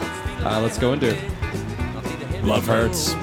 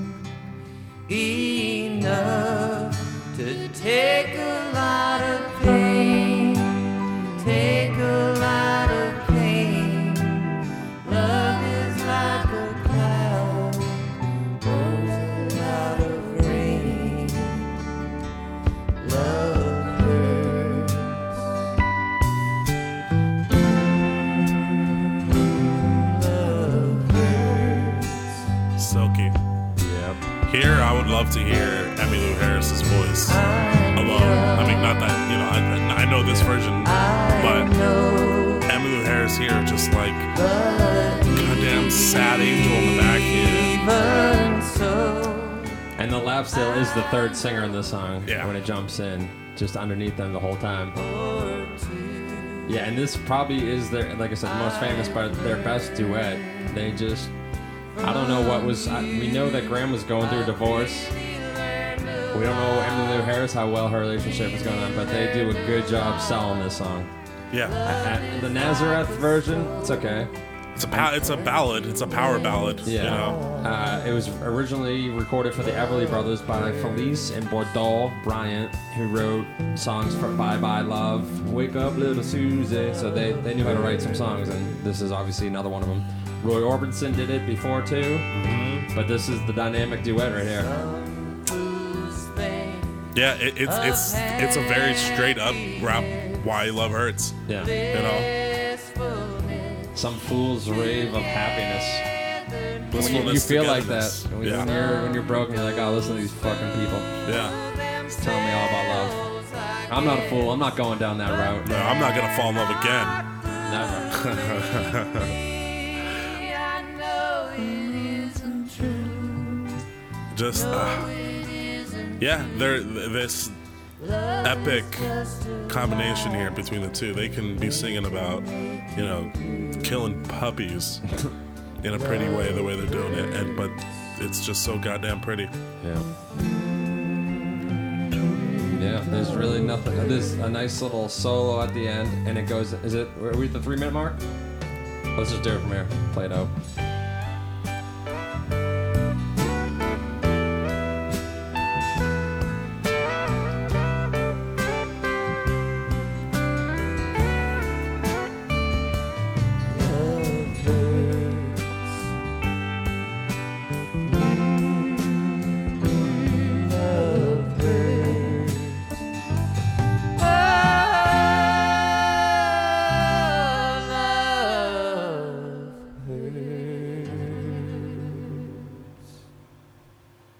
Las Vegas, number 8.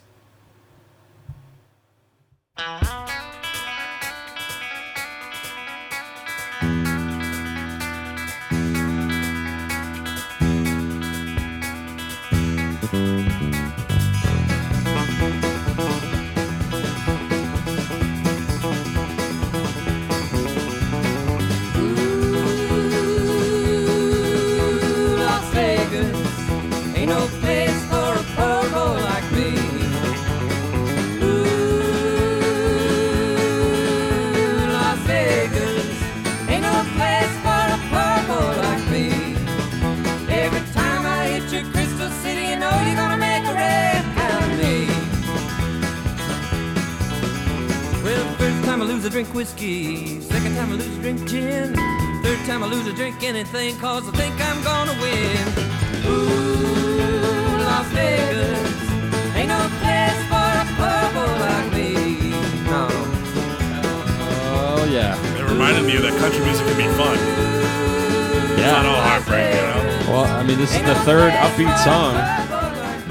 Yep. But this is one of my favorites off the album. Yeah, I really like this song. It's just a good time. Yeah, you know, it's a Viva Las Vegas song. It's you know, adventurous and bright eyes. We're gonna have some fun. You know? Yeah, we're gonna have a good time. And there's definitely that feeling in Vegas. I don't know. Maybe the older you get, the more you're like, well, whatever. But there's still, when you go there every once in a while, you're like, hell yeah, let's do Vegas. Yeah, absolutely. You never know. It could be a really fun time for a weekend, and then in the middle of the day, you're all just like, this place sucks. It's a 48-hour max city.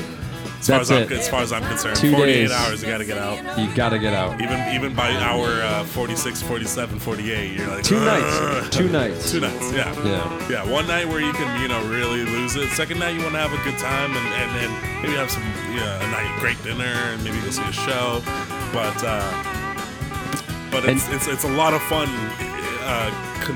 Consolidated within a very short period of time. Because there really is no nighttime, there is no day, so they confuse you with, you don't know what time it is. They got the oxygen pumping in, and then right when you do want to leave, you're like, let's get another drink just before we go, and then it's 6 o'clock at night, and then Sunday, and you're like, we gotta get home. Everyone. Yeah, it's called Sin City for a reason. And I mean, Vegas, I met my lady there.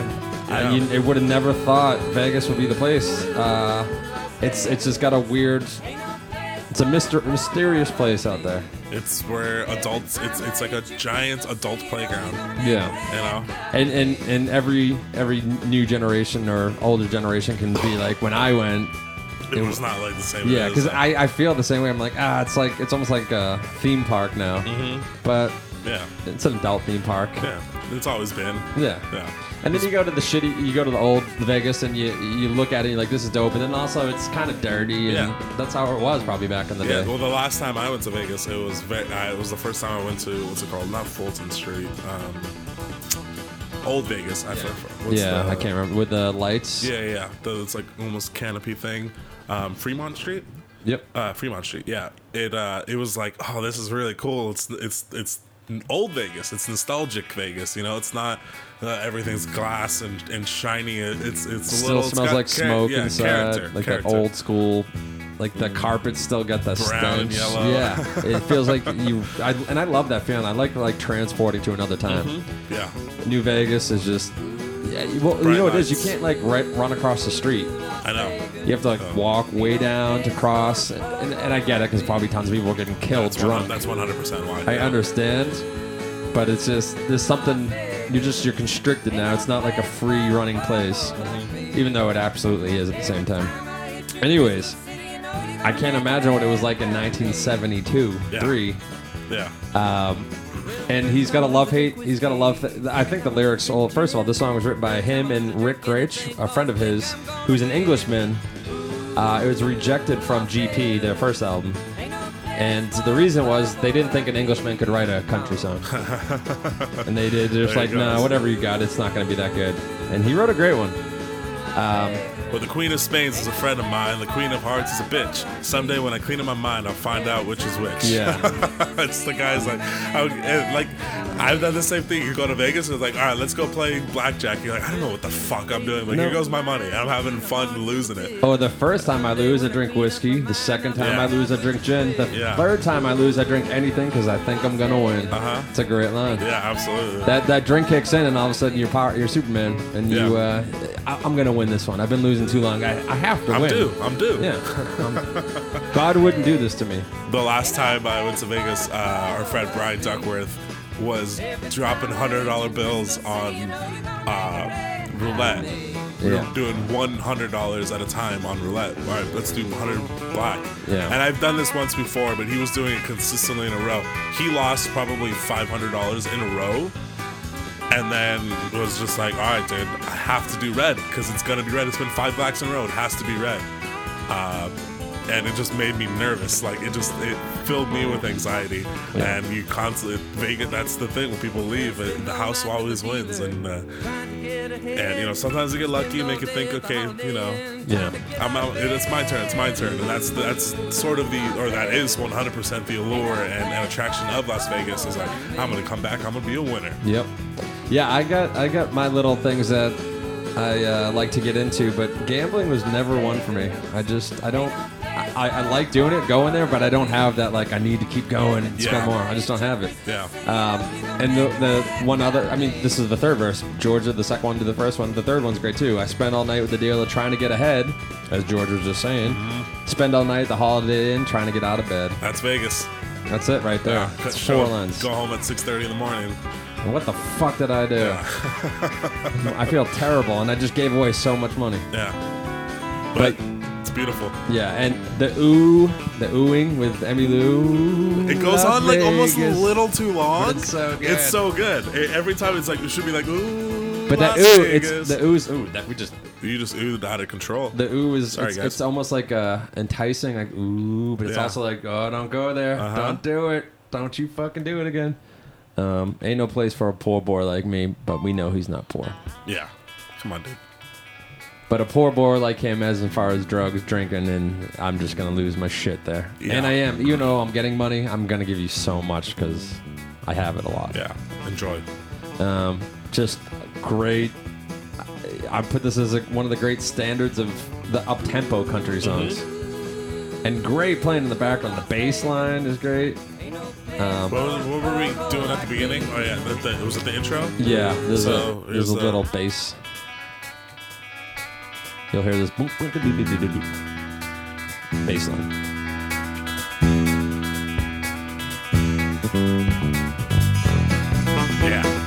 Absolutely. Go to 155. There's a couple of other good playing parts.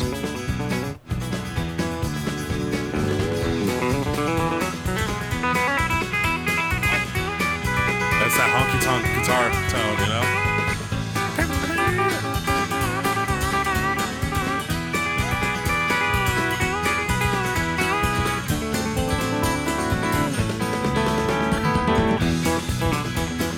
Yeah, drums are killing it too. Yeah.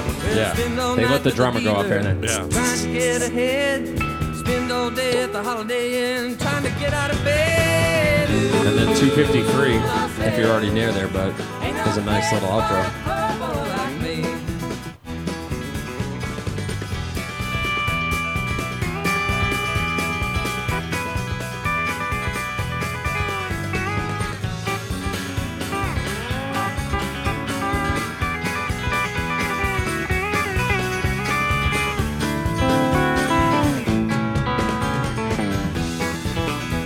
That is just beautiful. Yeah. Like the first one kind of, they're still going. The first solo was kind of jumping and really like anxiety and just riding with that wave. That one just kind of laid back and just sliding over, just kind of dealing with it like, oh, we're here. Great song. Nice to pick up after Love Hurts, after a kind of brutal tune. Mm-hmm. And let's go. We'll go right into another brutal one. The final song. This is Church here. And the last song he recorded in his life. Mm-hmm. In My Hour of Darkness. Co-written by Emmylou Harris. Here we go.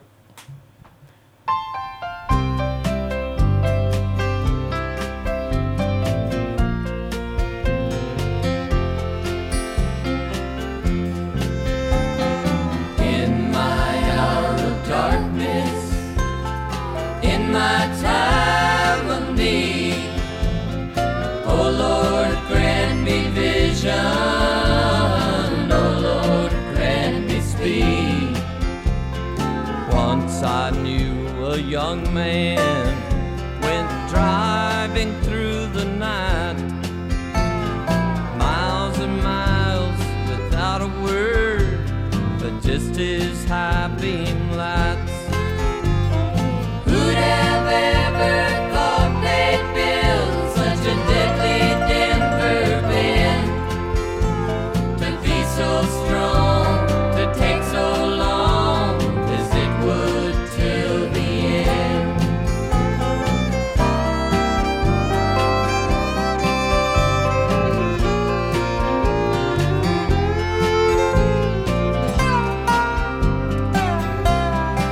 We didn't really get into Graham, but religious. I don't think if you grew up in the South in the 60s you could be, but Darkness in my time. huge.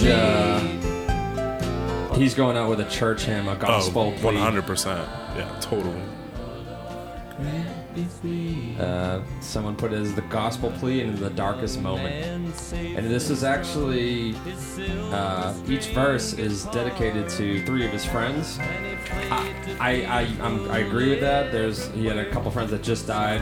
One we'll get into. So Brendan DeWild, Clarence White, Sid Kaiser, all kind of father figures to them, just men he looked up to.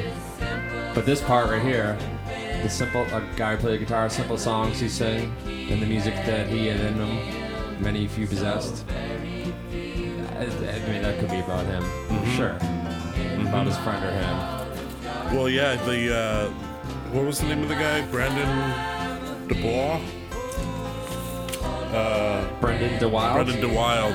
He was like an actor friend of his who was actually, he met around in, during the time of the International Submarine Band, and they befriended each other, and he says that, or maybe it was Chris Hillman was saying that the only person that he ever duetted with or vibed with musically was this Brandon guy. That the only person, that he had more of a deep connection with singing was this guy was him.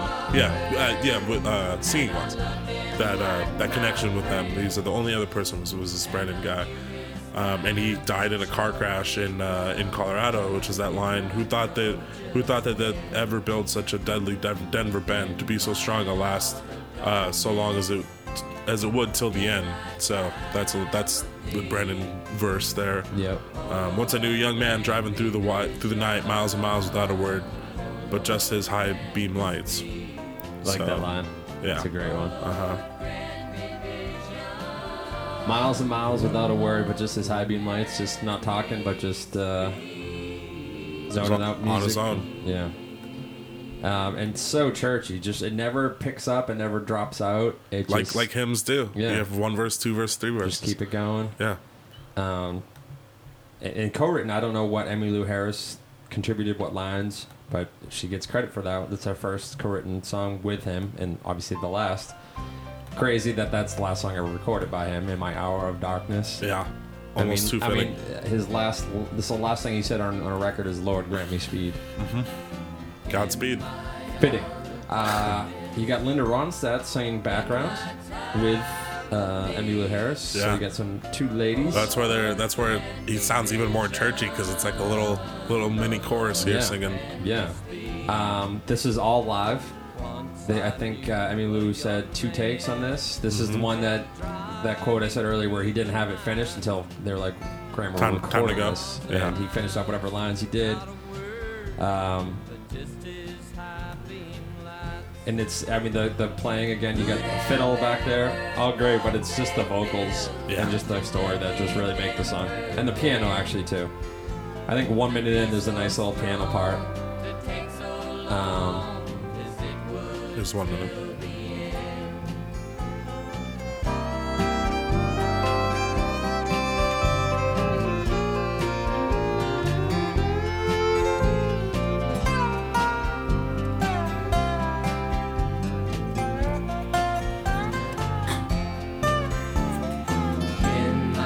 Simple. Right back Church. into it. Church. Hymnal.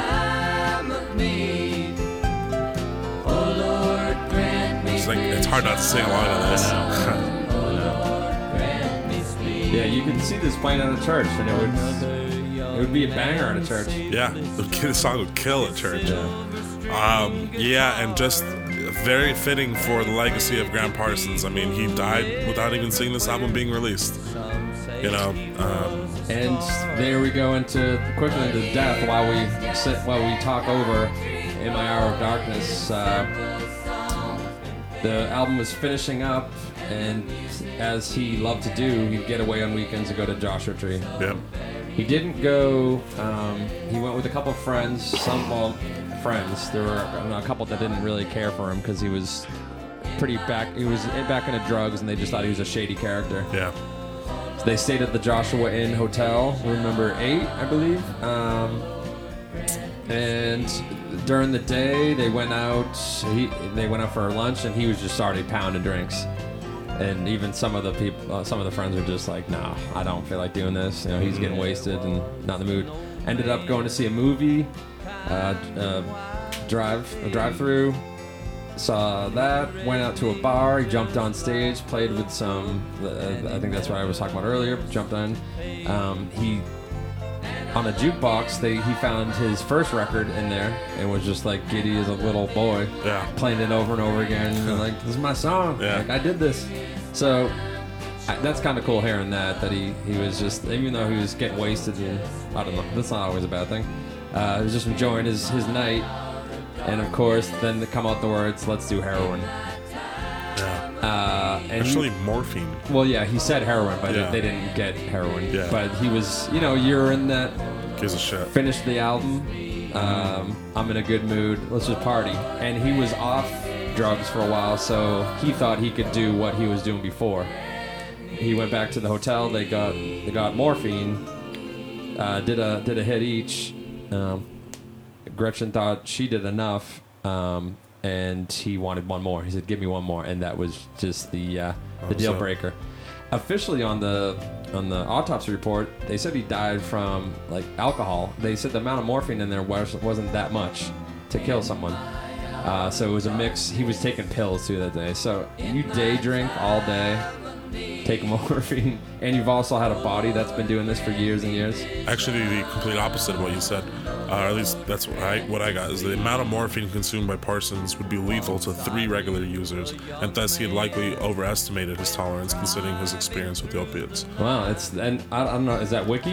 Mm-hmm. In the book, it says the complete opposite, so that's Maybe weird. not. Okay. Yeah. Either way, drugs killed him. Yeah. The wrong drug. Yeah, and he probably could have handled it if he wasn't. He was doing the amount he probably did before, and that's when, for Same thing happened with Neil Patrick Harris. What's his name? Calling him out. No, not Neil Patrick Harris. Philip Seymour Hoffman. Yeah. Same thing happened with him. It's just and you people out there that like to drink, when you've been day drinking, your judgment at the end of the night, whatever is being Suspect at shown, you're not like, I don't know about that. You're pretty much open to anything. And if you're, especially a drug addict, once the drug's there, it's over.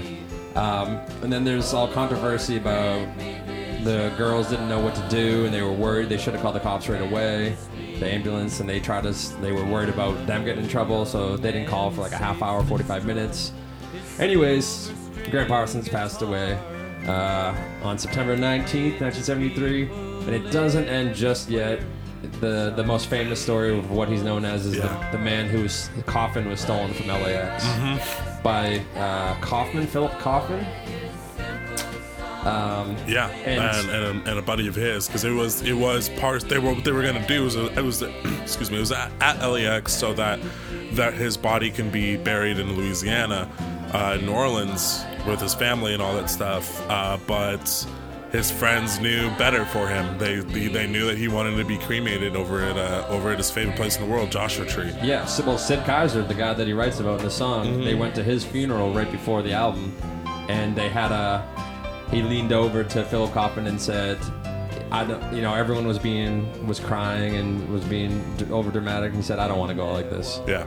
If one of us die, bring us up to Joshua Tree. And then people later on said that night they were all drinking and they're like, hey everyone, if one of us died, tell us the other one. There's one of those drunk packs. These guys took it seriously. Yeah. They didn't think he wanted to go back to his straight and boring family back home. I mean, it's very fitting and then they took it back to Cap Rock. But first of all, to do that, I know we act like the 70s where it was like the 1800s, but to go, hold on, and they literally, they came in another hearse and said, you have the wrong, he's supposed to be going to Van Nuys Airport. Yeah.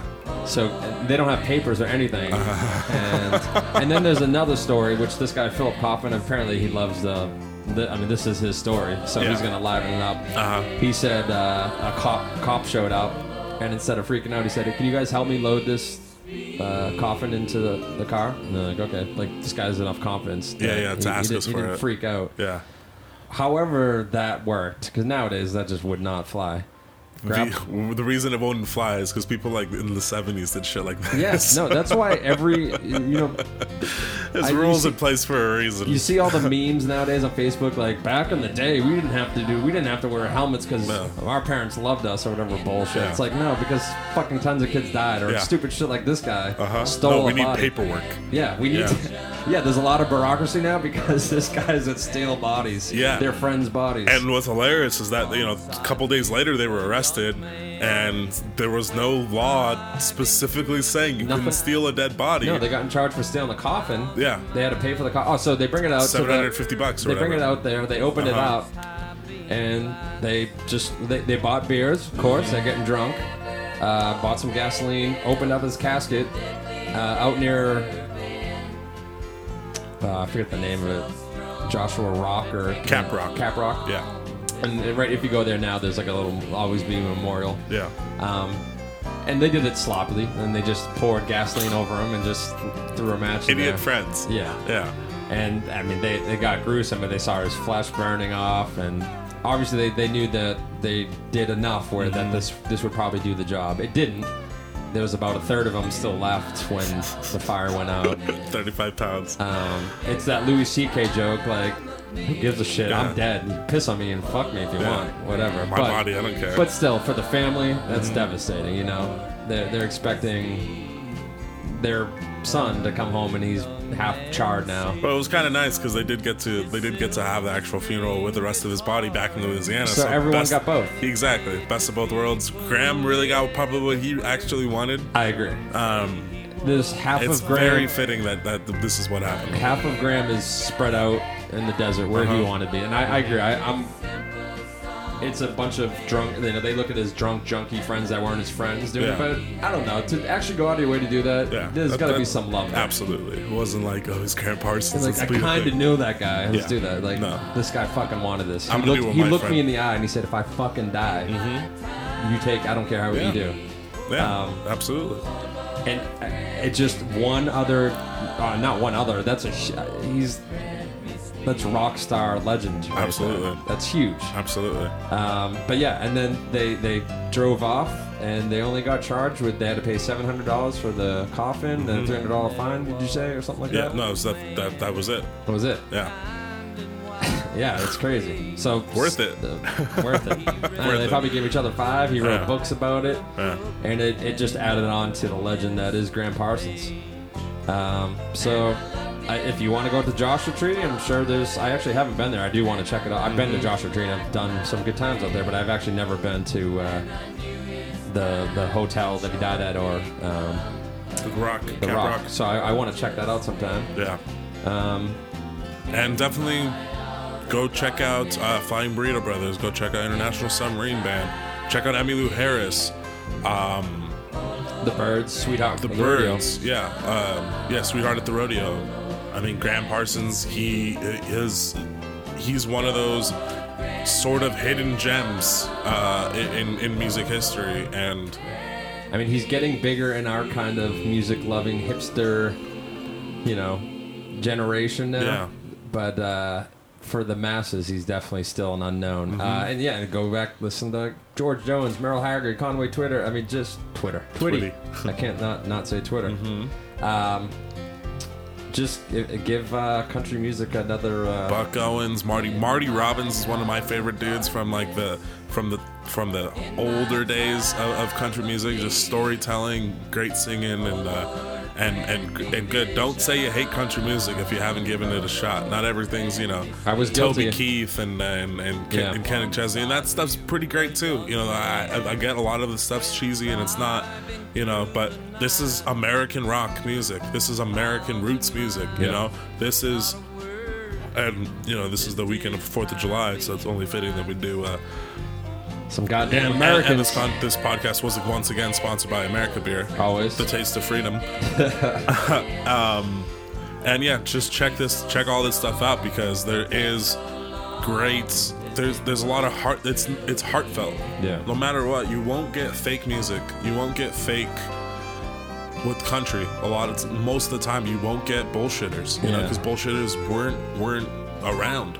And I don't know how to describe to someone fake and real, but you gotta listen to this. And if you don't hear it, then you don't hear it. You don't like it. You don't like it. But I just don't. I don't hear. I hear authenticity here. Absolutely. And just a lover of music, and that's all you really need. And there's guys that are making good country music now. Sturgill Simpson and Jason Isbell and Drive-By Truckers, and these guys.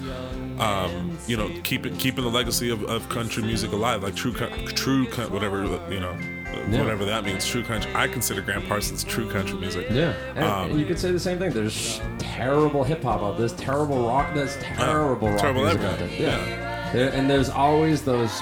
Thank God, whoever they are, those outliers. But outliers that still, they don't have to be mainstream, but they're hitting the.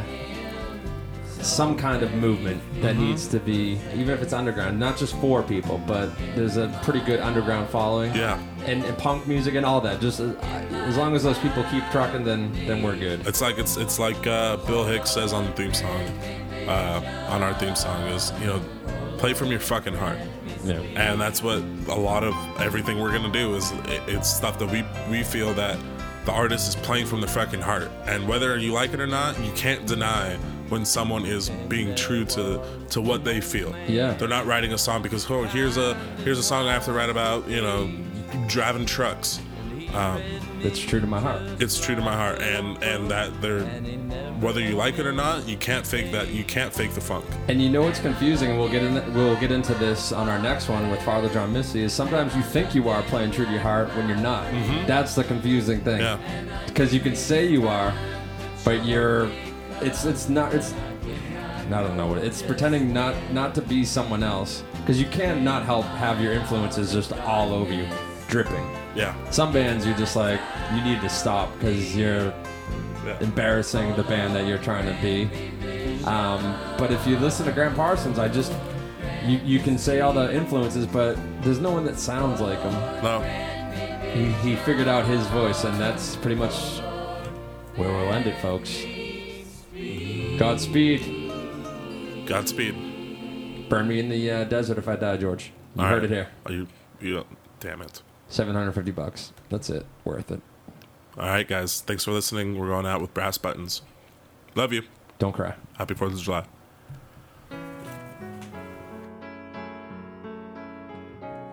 Happy birthday, America.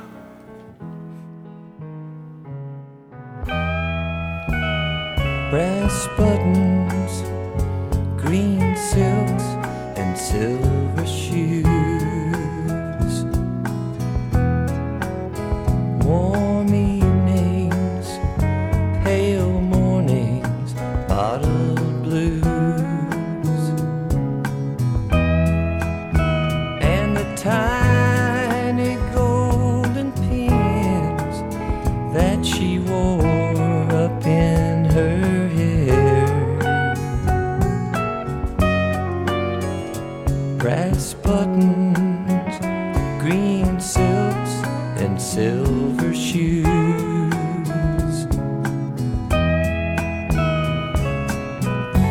My mind was young until she grew. My secret thoughts known only by few. It was a dream much too real to be leaned against too long.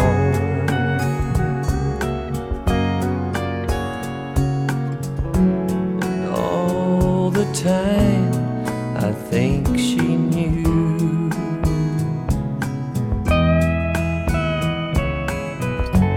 Her words still dance inside my head.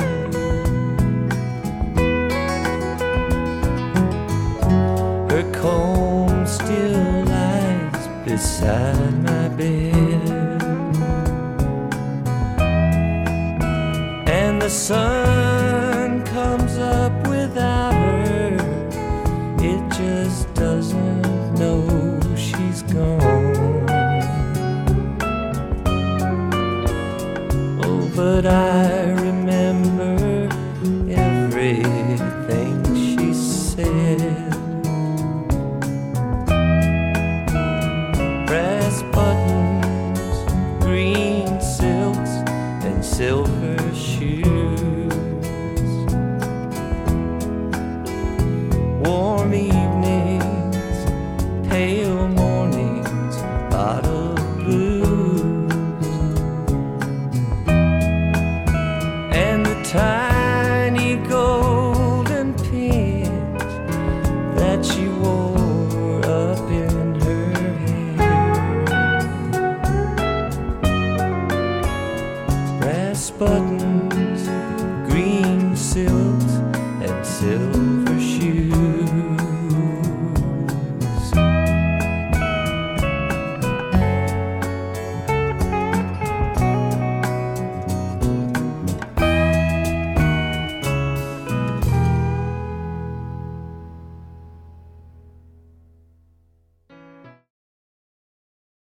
Happy birthday to you.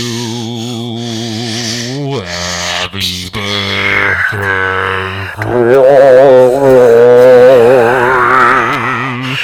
Happy birthday, dear America.